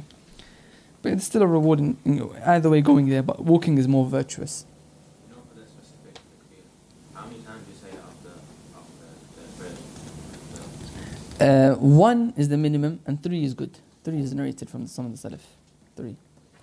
Is it recommended for women to go Jum'ah? It's allowed. It's not recommended, but it's allowed. If not, do you still get the same reward? Yeah, you still get the same reward, inshallah ta'ala. And praying at home is better. Praying at home is better. You get a bigger reward. Wherever you're leaving from is fine, inshallah ta'ala. Yeah, it's fine. No problem. Even from your house or from work, it's fine. The level kusufain is the word kusuf can be used for both. Yeah, it can be used for both. Yeah. Can you use the kusuf as well? Can you use for both as well? Yeah, you can use both for kusuf and khusuf, so interchangeably. But we're going to mention it inshallah in a minute. Where the masjid is like far away from you for Jum'ah, so you travel in the bus and then you go there, you stop there. And then you walk. The masjid, do you get the same reward? You get the reward for the walking, inshallah. And if you take the bus halfway and then you walk halfway, then you get reward for the halfway walking, inshallah. Is it you get the reward for one step, one Yes, inshallah. Every step you take that reward, inshallah ta'ala. Barakallah. But it said in the hadith that without going on the beach. يعني لم مشى ولم يركب. نعم. لكن مع ذلك the intention is that he walked. The intention is that he walked. يعني so if a person walks, then he gets that reward, inshallah ta'ala. So it won't be a problem if you go halfway. Inshallah ta'ala. لكن it's better. It won't be the same reward. It won't be the same reward. لكن it's still a huge reward for that. والله أعلم. طيب. فصل في الكسوفين. The 2 eclipse prayers. And the eclipse is when the word kusuf can be used or generally is used for the eclipse of the sun. When the sun eclipse, يعني the solar eclipse. When there is a solar eclipse, it's called al-kusuf. And when there is a lunar eclipse, meaning the moon is eclipsed, then it is al-khusuf with a kha. Allah says, لا أقسم بيوم القيامة فإذا خسف فإذا برق البصر وخسف القمر. Allah says خسف القمر, kha. When the moon eclipses, we use the word kha, khasaf. And al-kusuf is for the sun. But they can be used interchangeably. Yani you can say kusuf for the moon and the sun, and you can say khusuf for the moon and the sun. But generally, what is more specific, or what's more accurate, is to use kusuf for the sun and khusuf for the moon. Either way, you can use it both interchangeably. And the eclipse of the sun, the reason for it is the moon coming between the earth and the sun. The reason, or the how it happens, is the moon comes between the earth and the sun. And the eclipse of the moon is that the earth comes between the sun and the moon. Is that the earth comes between the sun and the moon. And there are two signs from the signs of Allah subhanahu wa ta'ala. Because on the Day of Judgment, Allah says, فَإِذَا بَرِقَ الْبَصَرُ وَخَسَفَ الْقَمَرُ. The moon is going to be completely eclipsed forever. And the sun is going to be completely eclipsed forever. And so Allah subhanahu wa ta'ala, to show you that the Day of Judgment is near, He reminds you that Allah Azza wa Jal has the power to cause the sun to lose its light for a period of time, or even partially. He's able to cause the sun to stop the light of the sun from coming to you for a period of time, to remind you that on the Day of Judgment He will permanently do that. And just like that, from the ways that Allah reminds us of the Day of Judgment is to show us minor signs of the Day of Judgment before the major signs. And from the minor signs of the Day of Judgment is a lot of eclipses.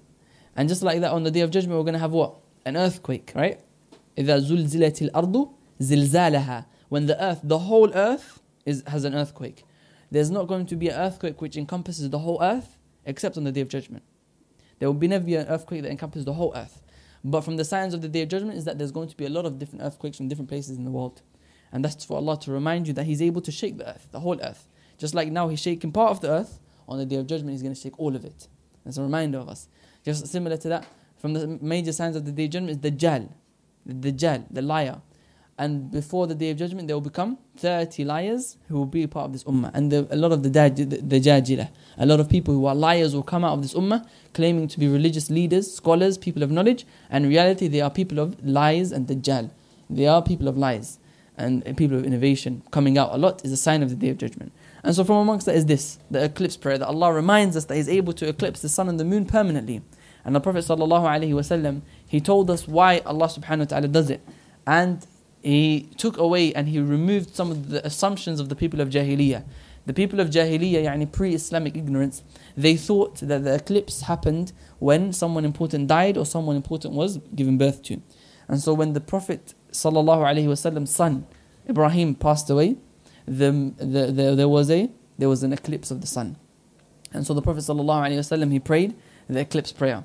And he said, after that, he stood up and done khutbah and he said, in narrated by Al-Bukhari and Muslim, إِنَّ الشَّمْسَ وَالْقَمَرَ آيَتَانِ مِنْ آيَاتِ اللَّهِ لَا يَنْخَسِفَانِ لِمَوْتِ أَحَدٍ وَلَا لِحَيَاتِهِ. The sun and the moon are two signs from the signs of Allah. They do not eclipse because of someone being born, someone important is born. And they don't eclipse because someone important died. And that's, look at that, the Prophet ﷺ, his own son died. If he wasn't a true prophet, he would take advantage. He would say, look, my son died and there's an eclipse to show you guys what you guys believe is true. But he went against that because that's not the deen of Allah.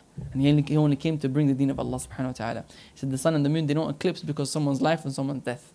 فَإِذَا رَأَيْتُمْ ذَلِكَ. So when you see the sun and the moon eclipsing, فَصَلُّوا وَتَصَدَّقُوا. So then pray and give charity, وَاسْتَغْفِرُوا and وَدُعُوا and make dua and ask Allah to forgive you. The Prophet ﷺ would rush to go and pray when the eclipse occurred, because it was a sign of Allah that should instill fear in the hearts of the people, to remind them that this is going to happen on Yawm al-Qiyamah permanently and Day of Judgment is near. So it has many rulings on how to pray the eclipse prayer. We'll take it inshallah ta'ala. Now, next question. Yeah, I was going to ask, do people still do that now? As in they still pray with that intention? No one prayed with the intention. The intention of that someone died? No, they never used to pray because of that. The Jahili Arabs, they used to believe that when they see the eclipse, it's because someone important was born. Okay. You get it? They never used to pray because of that. We pray, the Muslims, the people of Muslim, we pray. طيب.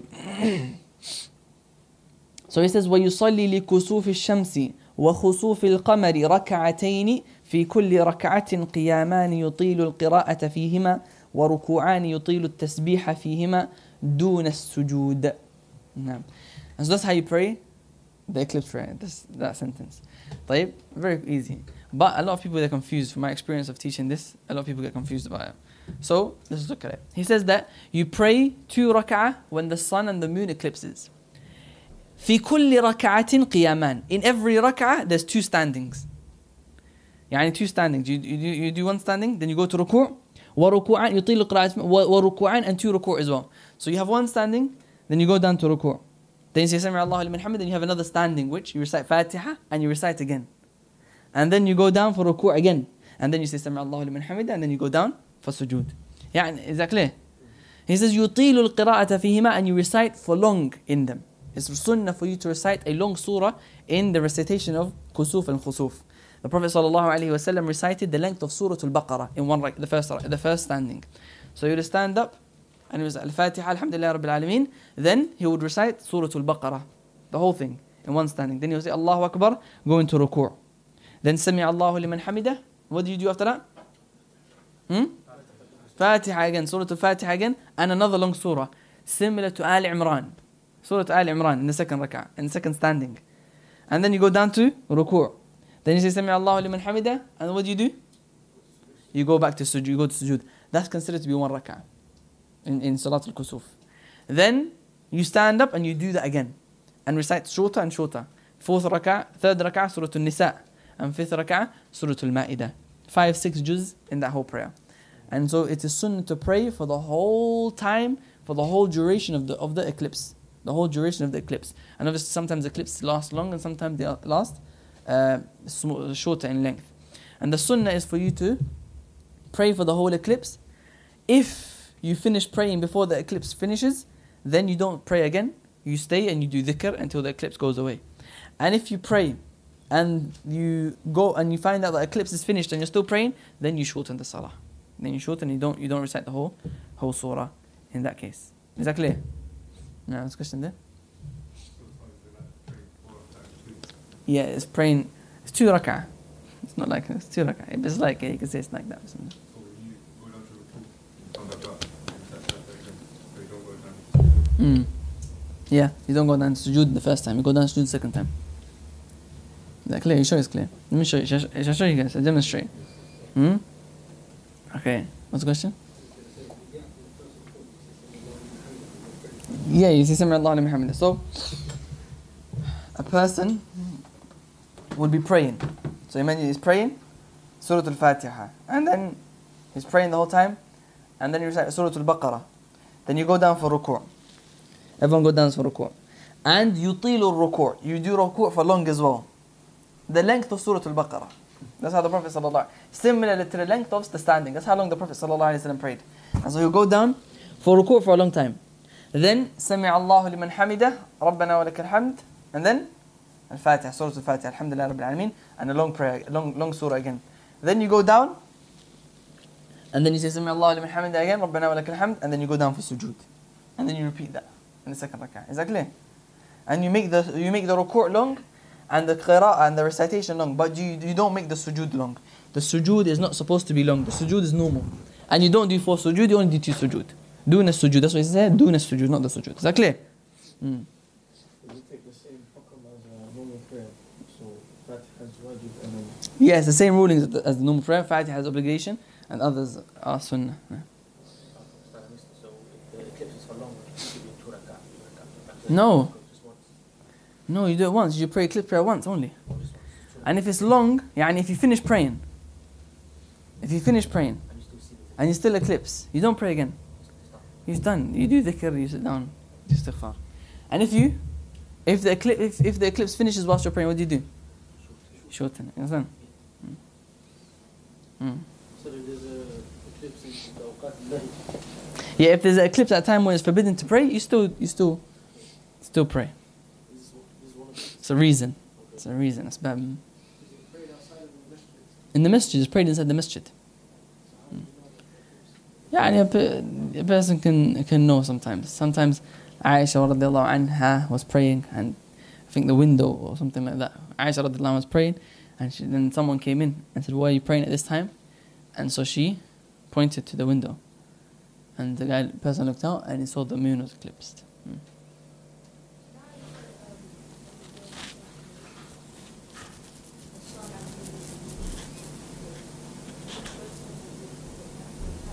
Yeah, at the same time they'll be joined together and there'll be no light from the sun and the moon anymore.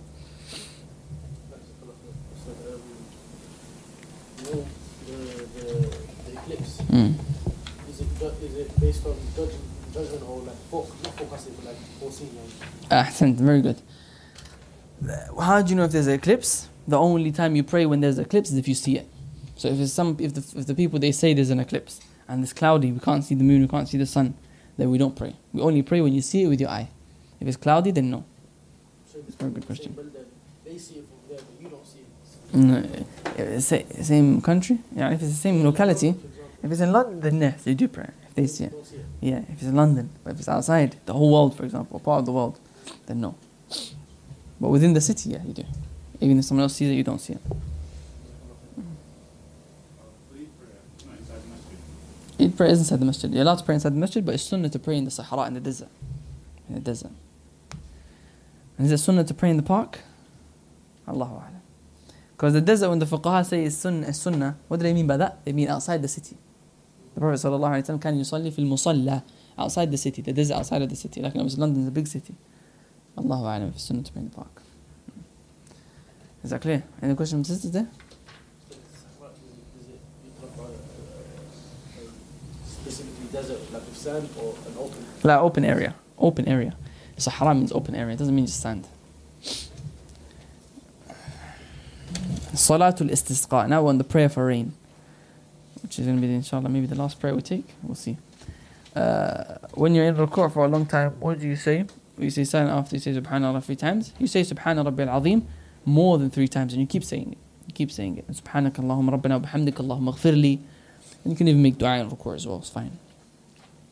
Then he says, وَالصَّلَاةُ الْإِسْتِسْقَاء. Salatul Istisqa is the prayer for rain. And it is legislated for the Muslims to pray for rain for one of two reasons. Number one is if the rain season comes and the rain doesn't come, meaning the rain is delayed. So it's the rain season, but the rain hasn't come, so it's delayed. Then in that case, it is sunnah to pray Salatul Istisqa. And number 2 is when there is a drought. When there is a drought, then it's sunnah to pray Salatul Istisqa. And the reason why people are prevented from rain is because of the sins, or prevented from beneficial rain. Whether it's rain or beneficial rain, is because of sins. The Prophet sallallahu alaihi wasallam, it was narrated from him that he said, or similar word, وَمَا مَنَعَ قَوْمٌ الزَّكَاةِ إِلَّا مُنِعُوا الْقَطْرَ مِنَ السَّمَاءِ. People, whenever they prevent zakah, they don't give zakah, they are prevented from rain from the sky. Yani people are, one of the causes of drought is that Allah subhanahu wa ta'ala, or the people, they're sinning and they don't give the zakah. It's a cause for drought. And also, we have the fact that the rain is from Allah subhanahu wa ta'ala is blessed. And the Prophet sallallahu alaihi wasallam, he used to uncover himself or his chest when the rain would come, and he would say, إِنَّهُ حَدِيثُ عَهْدٍ بِرَبِّهِ. It just came from Allah subhanahu wa ta'ala, so it's blessed rain. Rain is something that is a blessing from Allah subhanahu wa ta'ala. So therefore it can be prevented because of people's sins. And so when that happens, and the people are prevented from rain, then Salatul Istisqa is legislated. And it's also something that the Prophet sallallahu alaihi wasallam performed himself. It is narrated from the Prophet sallallahu alaihi wasallam, خرج صلى الله عليه وسلم يستسقي. He came out to pray Salatul Istisqa. فجعل إلى الناس الحمد لله يهديكم الله سبحانه. The Prophet sallallahu alaihi wasallam, he turned around and he turned away from the people, and he faced towards the Qibla, and he made dua, and he put his clothing inside out. Then he says, the author says, وَالصَّلَاةُ الْإِسْتِسْقَاءِ مَسْنُونَةٌ. Salatul Istisqa is a sunnah, and it's something that is a sunnah that a lot of people have left. And that's the main reason for that is because the Muslim leader, the government, the Muslim leader are the people who are supposed to command the people to do it. And it's something that happens regularly in Mecca and Medina, and but I don't know about other countries. But it happens regularly in Mecca and Medina every year, or almost every year sometimes, when the rain is delayed or when there is a drought in the country. All of the people are commanded by the king in that country to pray Salat al-Istisqa with the Imam of the Masajid. So he says, وَصَلَاةُ الْإِسْتِسْقَاءِ مَسْنُونَةٌ is the sunnah. فَيَأْمُرُهُمُ الْإِمَامُ بِالتَّوْبَةِ وَالْقُرْبَةِ. The Imam, he comes out when we have the reason for istisqa. What's the reason for istisqa? Back, at the back. Yeah. Ahsant. Drought or delaying of rain. The rain season has come and rain hasn't come. When the Imam sees that, the leader of the Muslim, the Imam, فَيَأْمُرُهُمُ الْإِمَامُ بِالتَّوْبَةِ. He commands the people to repent. وَالْقُرْبَةِ, and to do good deeds. وَالْخُرُوجِ مِنَ الْمَظَالِمِ, and he commands the people to ask anyone who they have oppressed to forgive them or to come out of their oppression, stop oppressing. وَالصِّيَامِ ثَلَاثَةِ أَيَّامِ, and for the people to fast 3 days. Why does the Imam command the people to do this? Because the reason the rain was prevented is because of their sins. So therefore we're commanded to do good deeds in order for Allah subhanahu wa ta'ala to forgive us and bring the rain. ثُمَّ يَخْرُجُ بِهِمْ فِي الْيَوْمِ الرَّابِعِ. Then after 3 days of fasting, and this is sunnah, he comes out with them to the desert. He comes out to the Sahara, to the desert, to the open land. ثُمَّ يَخْرُجُ بِهِمْ فِي الْيَوْمِ الرَّابِعِ فِي ثِيَابٍ بَذْلَةٍ. They come out in humble clothing. فِي ثِيَابٍ بَذْلَةٍ, يعني humble clothing. Not يعني old clothing, basically, old clothes. وَاسْتِكَانَةٍ, they come out in a situation of humility. وَتَضَرُّعٍ, and showing their need to Allah subhanahu wa ta'ala. They come out humbly. Okay? And whether it be their heads looking down. And they say that the Jews and the Christians shouldn't come out with us. And they say that you should bring the children and the elderly. The children because they haven't got any sins. And the elderly because they are more likely to be righteous people. Because they are closer to their death. So these people, they should be brought out. ثم قبل الخروج يعظهم الإمام ويخوفهم عذاب الله. From amongst the things that you do is he says that the Imam, he advises the people. ويخوفهم عذاب الله, and he scares them from the punishment of Allah. ويذكرهم بالعواقب, and he reminds them of the end of their actions, يعني the results of their actions. ويأمرهم بالصدقة وأنواع البر, and he commands the people to give charity and to do good deeds. وبالخروج من المظالم, and to stop oppressing people. والتوبة من المعاصي, and to repent from your sins. فإن هذه الأمور سبب انقطاع الغيث والأعين, because this is the reason why rain is prevented. وحرمان الرزق, and the reason why your provision is prevented because of your sins. وَسَبَبُ الْغَضَبِ, and it's a reason for Allah to be angry with the people. وَإِرْسَالِ الْعُقُوبَاتِ, and the reason for Allah to send down punishments. مِنَ الْخَوْفِ وَالْجُوعِ وَنَقْصِ الْأَمْوَالِ وَالزُّرُوعِ وَالثَّمَرَاتِ. Allah subhanahu wa ta'ala sends down punishments of fear. He makes the people in a state of fear, in war and hunger, and they lose their wealth and they lose their crops and their fruits. بل سبب تدمير أهل ذلك الإقليم, rather sins are the reason of the people being completely destroyed. Allah says, وَإِذَا أَرَدْنَا أَن نُهْلِكَ قَرْيَةً, when we want to destroy a whole group of people, أَمَرْنَا مُتْرَفِيهَا, we command the people, we command the people of sins and the people of luxury. They live in a life of luxury. We command them to do good, and they forbid, they refuse to do good. فَفَسَقُوا فِيهَا, and they commit sins in this land. فَحَقَّ عَلَيْهَا الْقَوْلِ فَدَمَّرْنَاهَا تَدْمِيرًا, and so we have a right to destroy them completely, a complete destruction. وَيَأْمُرُهُمْ بِالصِّيَامِ ثَلَاثَةِ أَيَّامٍ مُتَتَابِعَاتٍ, and the Imam tells the people to fast 3 days in a row. ثُمَّ يَخْرُجُ بِهِمْ فِي الْيَوْمِ الرَّابِعِ وَهُمْ صِيَامٌ, then on the 4th day they come out and they're fasting. لِأَنَّ دُعَاءَ الصَّائِمِ أَقْرَبَ إِلَى الْإِجَابَةِ, because the one who's fasting, if he makes dua, he's more likely to be responded to. وَيَكُونُونَ فِي ثِيَابِ الْبَذْلَةِ, and they come out in clothing which are old. وَهِيَ الْخِدْمَةِ لِيَكُونَ عَلَى هِيئَةِ السَّائِلِ. Why? So that you show your humility and your need to Allah subhanahu wa ta'ala. You're not someone that's rich. وَعَلَيْهِمُ السَّكِينَةِ فِي مَشِيهِمْ, and you walk in a state of serenity and peace. فِي مَشِيءٍ وَكَلَامِهِمْ, and you speak quietly. وَجُلُوسِهِمْ, and you sit humbly. Because narrated by Abu Dawud, أنه عليه الصلاة والسلام خرج متبذلا. The Prophet sallallahu alaihi wasallam, when he came out to pray istisqa, he came out in humble clothing. متواضعا, he came out humble. متضرعا, in humility to Allah subhanahu wa ta'ala. حتى أتى المصلى, until he came to the place of prayer, which was the desert. And then he says وينبغي أن يكون الاستسقاء بالمشايخ والمنكسرين والعجائز المحزونات والصغار. That you should come out with the old men and women and the young children, because their dua هؤلاء they're more likely to be responded to. والحذر أن يقع الاستسقاء بقضاء الرشا. He said that you shouldn't be with scholars who take money, يعني scholars who take bribes, and judges who take bribes. وفقراء الزوايا, and the Sufis الذين يأكلون أموال الظلمة. يعني فقراء الزوايا are the people who sit down in the Sufis. يعني the zawaya is something that they have until today in Morocco, where they come out and they take people's wealth, and they say they'll make dua for them and stuff like that. And those Sufis basically. أموال الظلمة ويتعبدون بآلات اللهو. They worship by music. You know, those people dance. The Sufis, the way they dance. فإنهم فسقة, because these people are major sinners. يعني people should come out with the people of humility and the people of righteousness in order for Allah subhanahu wa ta'ala to respond to their dua. Then he says وَيُصَلِّي رَكْعَتَيْنِ كَصَلَاةِ الْعِيدِ. The Matan says you pray 2 rak'ah just like Salatul Eid.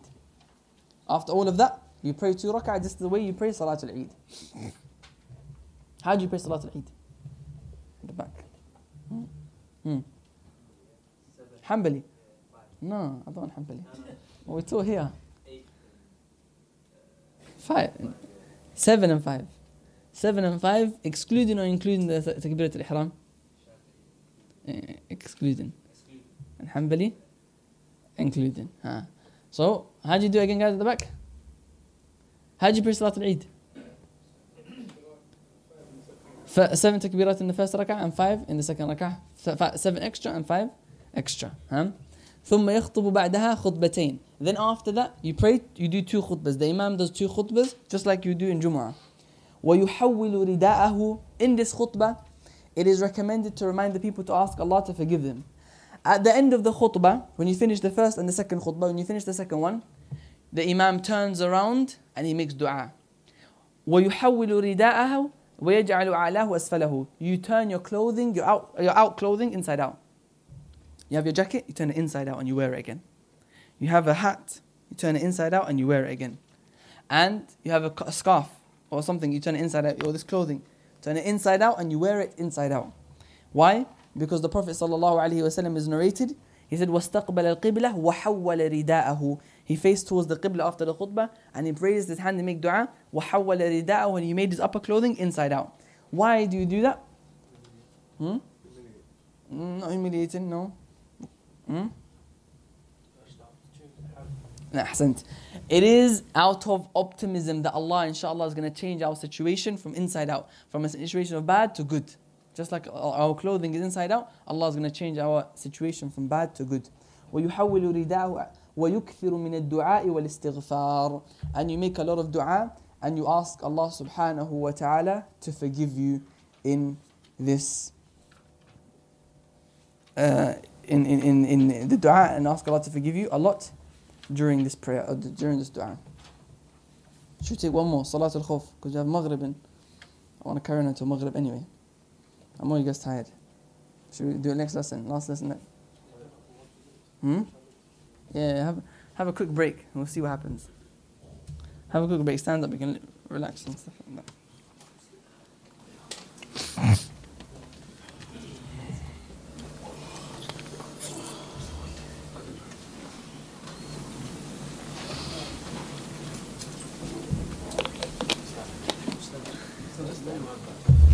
Not everyone. Everyone puts their clothes inside out.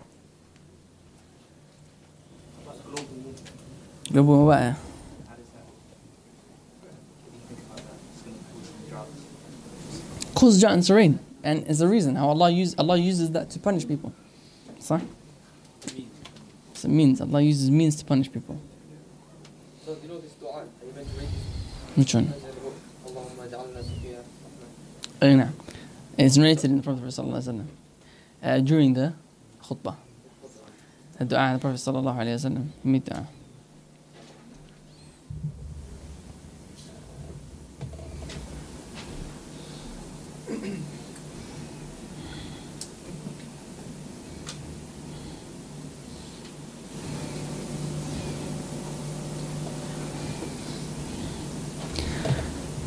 طيب, let's take the last one. We're just going to take the prayer for the war prayer during the war. That's what everyone's interested about. The prayer during war. That's the last one. Then after that, we finish Kitab al-Salah. We just have janazah, which we'll take next lesson, inshallah. That will be the last lesson. Next lesson, inshallah. طيب, صلاة الخوف. فصل في كيفية صلاة الخوف. During the time, question is, can you pray Isha before its time if you go straight to sleep? No, you have to pray Isha at its correct time. You can't pray before its time. Wallahu a'lam.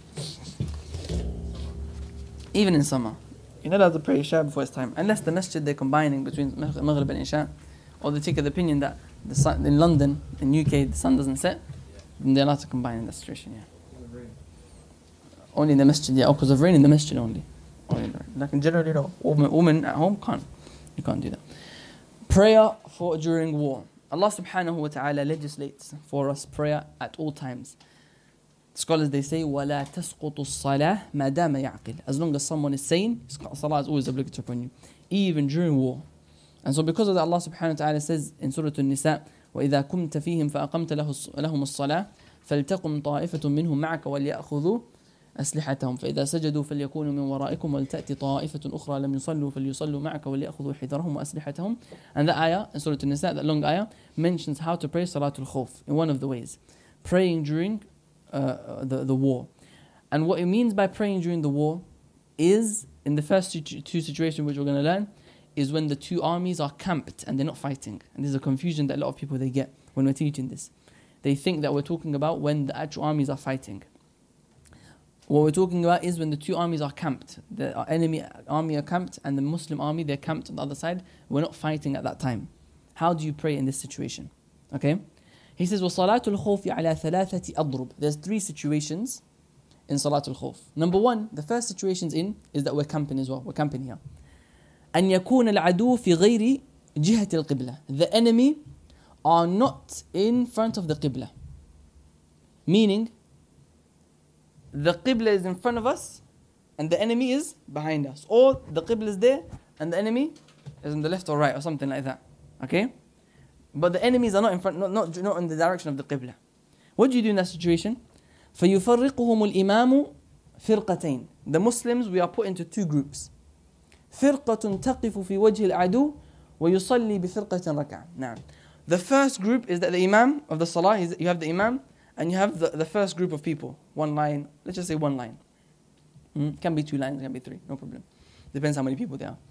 That first group of people, they pray 1 rak'ah with the Imam. So we're facing towards the Qibla, and the first group, they're facing towards the Qibla. The second group, what are they doing? They يَقِفُونَ فِي نَحْرِ الْعَدُوِ. They face towards the enemy. So one group, the Imam and one group, they're facing towards the Qibla, and the enemies, and the other group are facing towards the enemy. Why? So they don't attack. Okay? وَيُصَلِّي بِفِرْقَةٍ رَكَعَةٍ. The Imam prays 1 rak'ah with that group of people, with that first group. ثُمَّ تُتِمُّ لِنَفْسِهَا وَتَمْضِي إِلَى وَجْهِ الْعَدُوِ. Then when they get up for the second rak'ah, the first group, they pray by themselves 1 more rak'ah. And the Imam waits there. He waits there. The Imam's waiting. And the first group, they pray 1 rak'ah for themselves and say salam, salam. And then they swap places with the people who were guarding at the first place. Did you guys get that?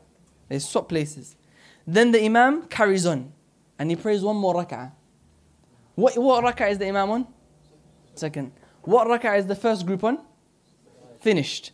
What rak'ah is the third group on? The other group? The second group? They're still on their first. So the Imam prays 1 rak'ah with them. After 1 rak'ah, where's the Imam going to be? Standing or in tashahud? In tashahud, because this is the second rak'ah. طيب. He said ثم تتم لنفسها الأخرى ويصلي بها ركعة ثم تتم لنفسها ثم يسلم بها.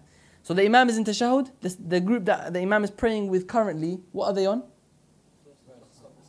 They're about to start there? Second. طيب, they're about to start second. The Imam is in tashahud, right? So the Imam, he waits in the tashahud position. And the group, they catch up to him. They do 1 more rak'ah until they get to the tashahud position. And then they do salam together. Assalamu alaikum wa rahmatullah, assalamu alaikum wa rahmatullah. In that way, the Imam prayed how many rak'ah? 2. The first group prayed how many rak'ah? 2. How many did they pray with the Imam? 1. And then 1 by themselves. Remember, they completed, remember. They complete it and then they swap places. No, it's very hard. Trust me, it's hard. You can tell. You know, when you're praying, you can tell. You can even look back. No problem. He's allowed to look back. Without facing no whole body, it's just head. Go, let's look back.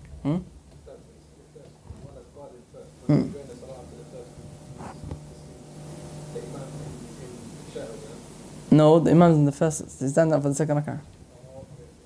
Yeah. You have to demonstrate practically. It's a bit hard. Yeah, everyone finishes by themselves. Let's explain it, then inshallah ta'ala we'll maybe do practical. So the first one is what? We have the Imam. One group, they're with the Imam facing towards the Qibla. The other group, they're defending. The Imam and the first group pray 1 rak'ah. They get up for the second rak'ah. What happens? The Imam stays standing and the first group, they finish for themselves. And they say salam, and then they swap places with the group that was guarding. They were guarding. They come up. The Imam's on the second rak'ah. And this group that was guarding is on the first now. So the Imam does 1 more rak'ah with them. They do 1 rak'ah with them. When the Imam finishes that rak'ah, where is he going to be? Tashahhud position. Yeah. And they are going to be? They're going to be standing up. They're not going to stay in the tashahhud position with the Imam because that's their first rak'ah. Remember, they just swap places. So they stand up and they do their own rak'ah by themselves. Then they catch up the Imam in the tashahhud position. When they're all in the tashahhud position, the Imam says salam. Is that clear? That's the first situation. Sorry, you see when the second group is moving towards the direction of the Imam, they stay with their hands forward. They finish the salah. Remember, the first group, they don't want. The second group, when they're facing the direction of the Imam, when they're swapping over. When they're swapping over, they're not praying. They were guarding. Remember, they were guarding. Do you remember? Are you sure? No, you don't understand. No, you don't. Are you sure? Explain it to me then. It's hard. Yeah, they're not praying. The first group prays only one. No, they all pray too. Because they pray one with the Imam. Then when the Imam stands up and they stand up, they stop praying with the Imam now. They pray by themselves. They pray by themselves. Why? So that they can quickly pray. And so, because the Imam just stands there because the second group want to pray with the Imam as well. But then the first group is still there. The first group are there, yeah? Yeah, so how did the second group come? They hold on, wait. The Imam, what do you mean? Hold on a second. So the Imam finished the first one. The first group, they say salam straight away and then they turn around. No, they carry on. They finish the whole rak'ah. Yeah, by themselves. While the Imam stands up. Yeah, the Imam standing up. The Imam, what's he doing? He's just waiting. Okay. He's waiting for them to finish and bring the next group. When the next group come, he does his rak'ah with them.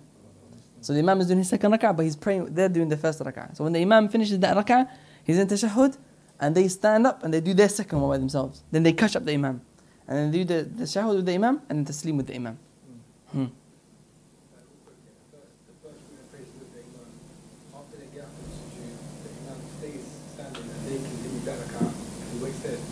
Sorry, I was thinking about something. The first group prays one rak'ah with the Imam. And when they rise up from sujood, they carry on and he stays there. Yeah. And then they finish that rak'ah. He waits there in the second stanza. Then the second group joins. Yeah. They pray up until the shadow. Then the Imam waits in the shadow. They get up, finish their second rak'ah, meet in the shadow, then finish together. Yeah. So everyone's done 2 rak'ah then. Everyone's done 2 rak'ah, yeah?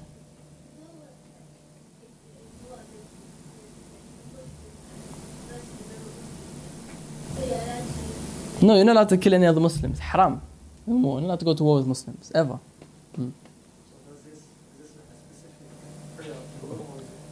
Any prayer. Yeah, it takes the prayer of Dhuhr, Asr, Isha. Yeah, you shorten if you're traveling, because normally in war you're traveling. So you pray Dhuhr and Asr and Maghrib and Isha 2. But Maghrib, you pray 2 of them, you pray differently. You pray the war prayer, but instead of doing 1 rak'ah with the Imam, you do 2 rak'ah with the Imam. The first group. And the second group will do 1 rak'ah with the Imam. We'll do that differently. You do 2 rak'ah with the Imam, then you swap places. You complete your one, third one. He stays in the tashahhud. He does the tashahhud with them, and then he stands up, they complete it. Yeah. Yeah. Like that. What if you're not traveling? What's that you're defending? Yeah, war inside the country, then you pray full. So you pray 2 with the imam, then the other group pray 2 with the imam. Two by themselves. Yeah.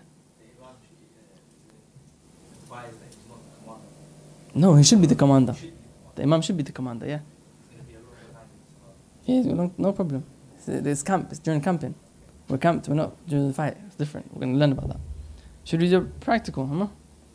It's a bit hard. Huh? Should we? Well, who get it? Who gets it? Stand up. If we hand up, you get it. No, you said you don't get it. Okay, does everyone get it? Do we need it? Do we need it? No, we need it. Do you not need it? Do you need it? Ask if you understand. Yeah, no, someone needs some. Yeah, okay, look. Let's make a roll here. Then the sisters have to see. How are they going to do that? Can you zoom out? Can you do that? That was Ibrahim. Ibrahim.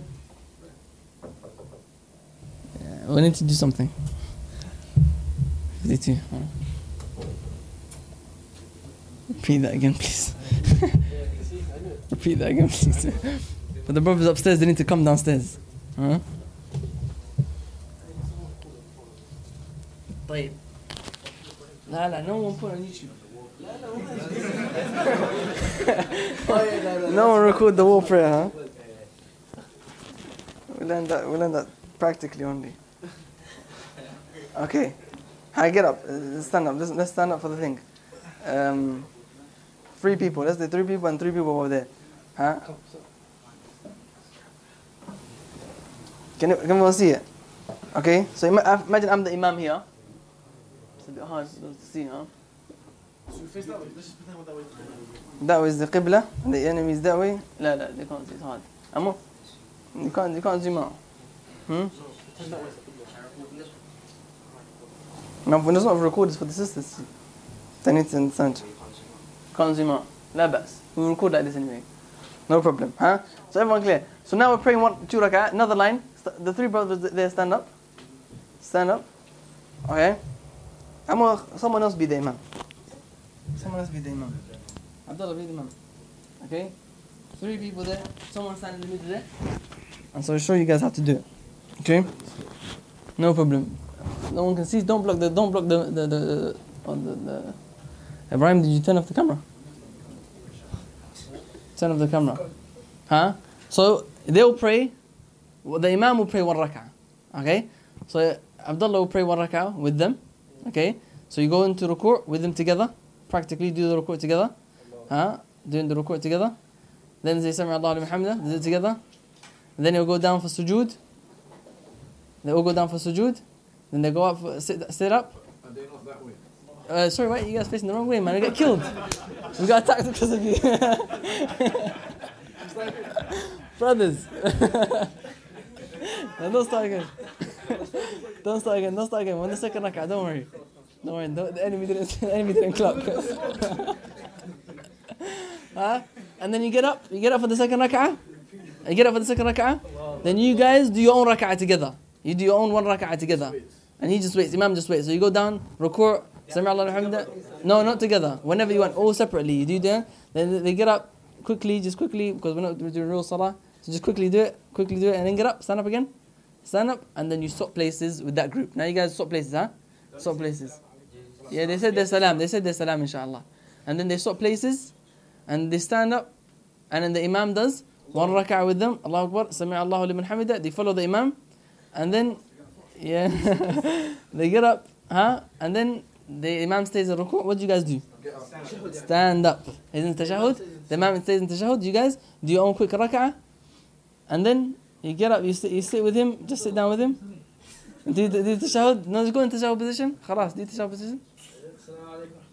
They say assalamu alaikum wa rahmatullah. That's it. These guys, what are you guys doing? They're guarding. Guarding, huh? They're holding weapons.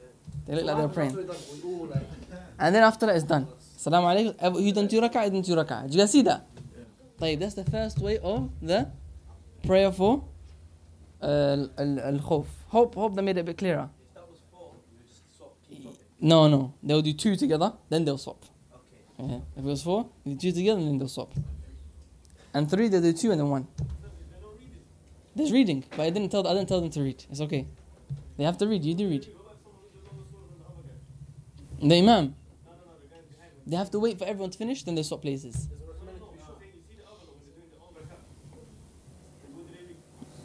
Sorry? Sorry? Yeah? Yeah? They read so Fatiha and they make it short. Fatiha and another surah if you want, they want as well, but they make it short. Sunnah to make it very short. Very, very short. Now, Ibrahim, what are you saying? Ibrahim, what are you saying? The camera, they see that? They can see that, look, it's on. Is their TV on? Is the sister's TV on? I don't know. طيب, that's the first way for the Salatul Khawf. The other situation is what? That situation was if? No. They're both encamping. We're not facing the enemy. The enemy are in the way of the Qibla. The enemy, so the Qibla is there and the enemy are camped there as well. So they can't attack us from behind. Before we needed, this is the second one. Second situation is if, write this down. The second situation is if the enemy is in the direction of the Qibla. The second situation is if the enemy is in the direction of the Qibla.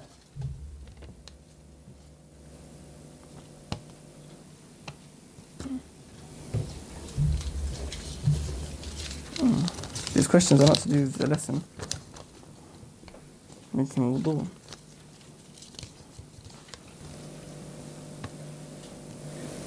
Yeah, I don't know how long ago this writing was. It doesn't get this prayer for war.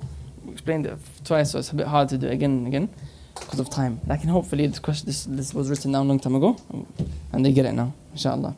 طيب, so the second situation is أن يكون العدو في جهة القبلة. They're in the direction of the Qibla. فيصفهم صفين ويحرم بهم. Then, in this situation, again you have two rows, the Imam and two rows. And they're all facing towards the Qibla. And they all pray together. So the Imam starts, Allahu Akbar. The first row, they start, Allahu Akbar. And they follow the Imam. And the second row as well, they're all praying. All of them. First and second row, they're all praying together. We don't have anyone guarding, turning a different direction. They're all in the Qibla. Because the Qibla is in front of us, the enemy is in front of us. We don't need someone to guard the other direction. فَإِذَا سَجَدَ, when the Imam goes into sujood, سَجَدَ مَعَهُ أَحَدُ الصَّفَّيْنِ, one of the rows do sujood with the Imam. So they're all together, Allahu Akbar. Ruku', Sami Allahu liman hamidah. Then they go into sujood. The Imam goes to sujood. And the first row go to sujood with the Imam. The second row, what do? They stand up doing what? They're guarding. They're guarding with their weapons. فيصفهم صفين ويحرم بهم فإذا سجد معه أحد الصفين ووقف الصف الآخر يحرسهم. The other row, the second row is guarding them. فإذا رفع, when they get up from sujood now, then the second row, what do? They do their sujood and they get up and they catch them up. سجدوا ولحقوه. That's it. Is that clear? That one's clear, huh? That one's very clear, huh? Is it clear, that one? Repeat it one more time. The Imam is praying. And we split the rows into two rows. One row, two row. We are all facing where?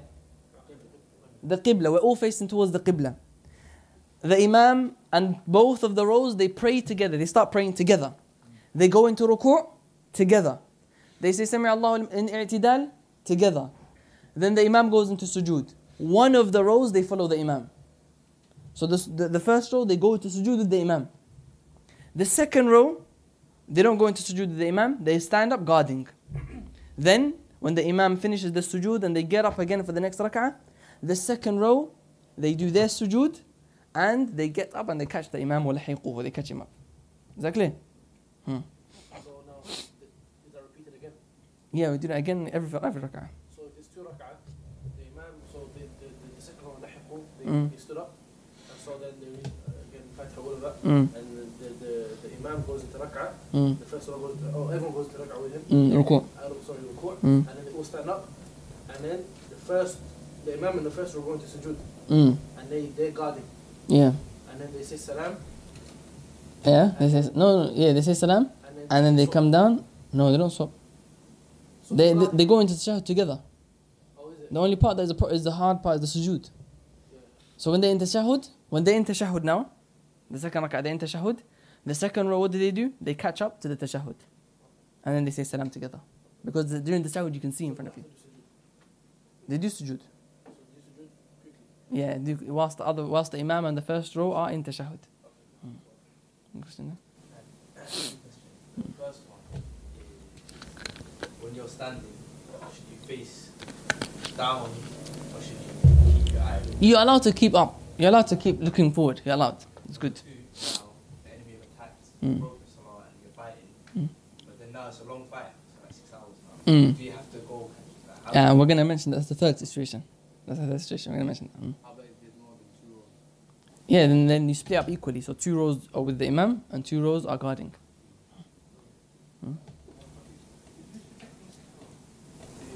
They're facing the enemy. We can see the enemy in front of us. No one can come from behind. You get it? But the situation when the enemy is behind, what happens? We turn around. The enemy turn around. I mean, the second row, they turn around. And then they swap places. That's the first situation, remember?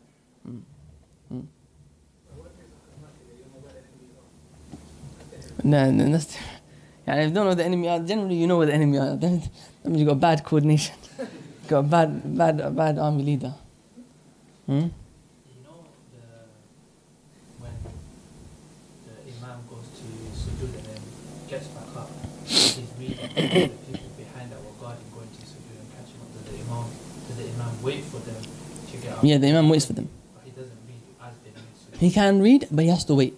Whether he reads or he waits and then reads, he can do either. But he doesn't go into ruku' without them. That's the important thing. In no circumstance can the second row that's guarding at the back or in front of the Imam protect that with shields and that. And let's say someone was going for arrows and the first row. If we're to for arrows, then you break the salah. Someone attacks, then you break the salah. Yeah, you break the salah. طيب. The last situation now. The last situation in war is, these 2 situations, well, if we're camping, right?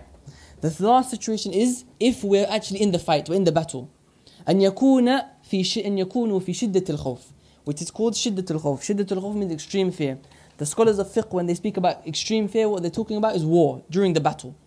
والتحام الحرب, during the actual fighting. فيصلي كيف أمكنه راجلا وراكبا. You pray however you are. You pray whilst fighting. Whilst you're fighting. مستقبل القبلة وغير مستقبل لها. Whether you're facing the qibla or not. Wherever you are, it doesn't matter. يعني person, they're fighting during the enemy, and it's salah time, so you're praying. Shooting them, you're praying. You're saying Allahu Akbar, Sami Allahu liman hamida, Subhanallah, all of that. You're fighting and you're saying Fatiha whilst you're fighting. Allah says in the Quran, فَإِنْ خِفْتُمْ, if you're in extreme fear, فَرِجَالًا أَوْ رُكْبَانًا. Fight whether you're rijalan, يعني, whether you're on your feet, or rukbanan, or you're on your whatever your car, your vehicle, whatever the vehicle you're in. Wherever you are, you're fighting during that time. That's why they say the salah never ever goes away. You have to always pray, even during the actual fighting, during the battle. You pray and you do your ruku' and your sujood with your eyes or your head or whatever's easier for you. And that's the last situation. طيب, is that clear, guys? Very clear. طيب, wallahu a'lam. We'll end it there. We'll take questions. Next lesson, inshallah ta'ala, we're going to take the end of Kitab al-Salah. We're going to finish Janaiz. Next lesson, bi'idhnillah. Sunday, we're going to finish Kitab al-Islam Dinul Kamil, inshallah ta'ala. And after the lesson, inshallah, we're going to have some food. So, يعني, if anyone wants to bring food and stuff like that, whatever you want to bring, then bring it. Tell us if you can, tell the masjid. That would be nice. If not, just bring it, no problem. The masjid will bring stuff as well. Everyone's invited to enjoy it, because this is some of the ways of the Salaf, that when something good will happen at the end of it, they would have a celebration. And so that's allowed. Barakallahu feekum, wallahu a'lam. Wa sallallahu ala nabiyyina Muhammad wa ala alihi wa ashabihi ajma'in. Alhamdulillah, take questions.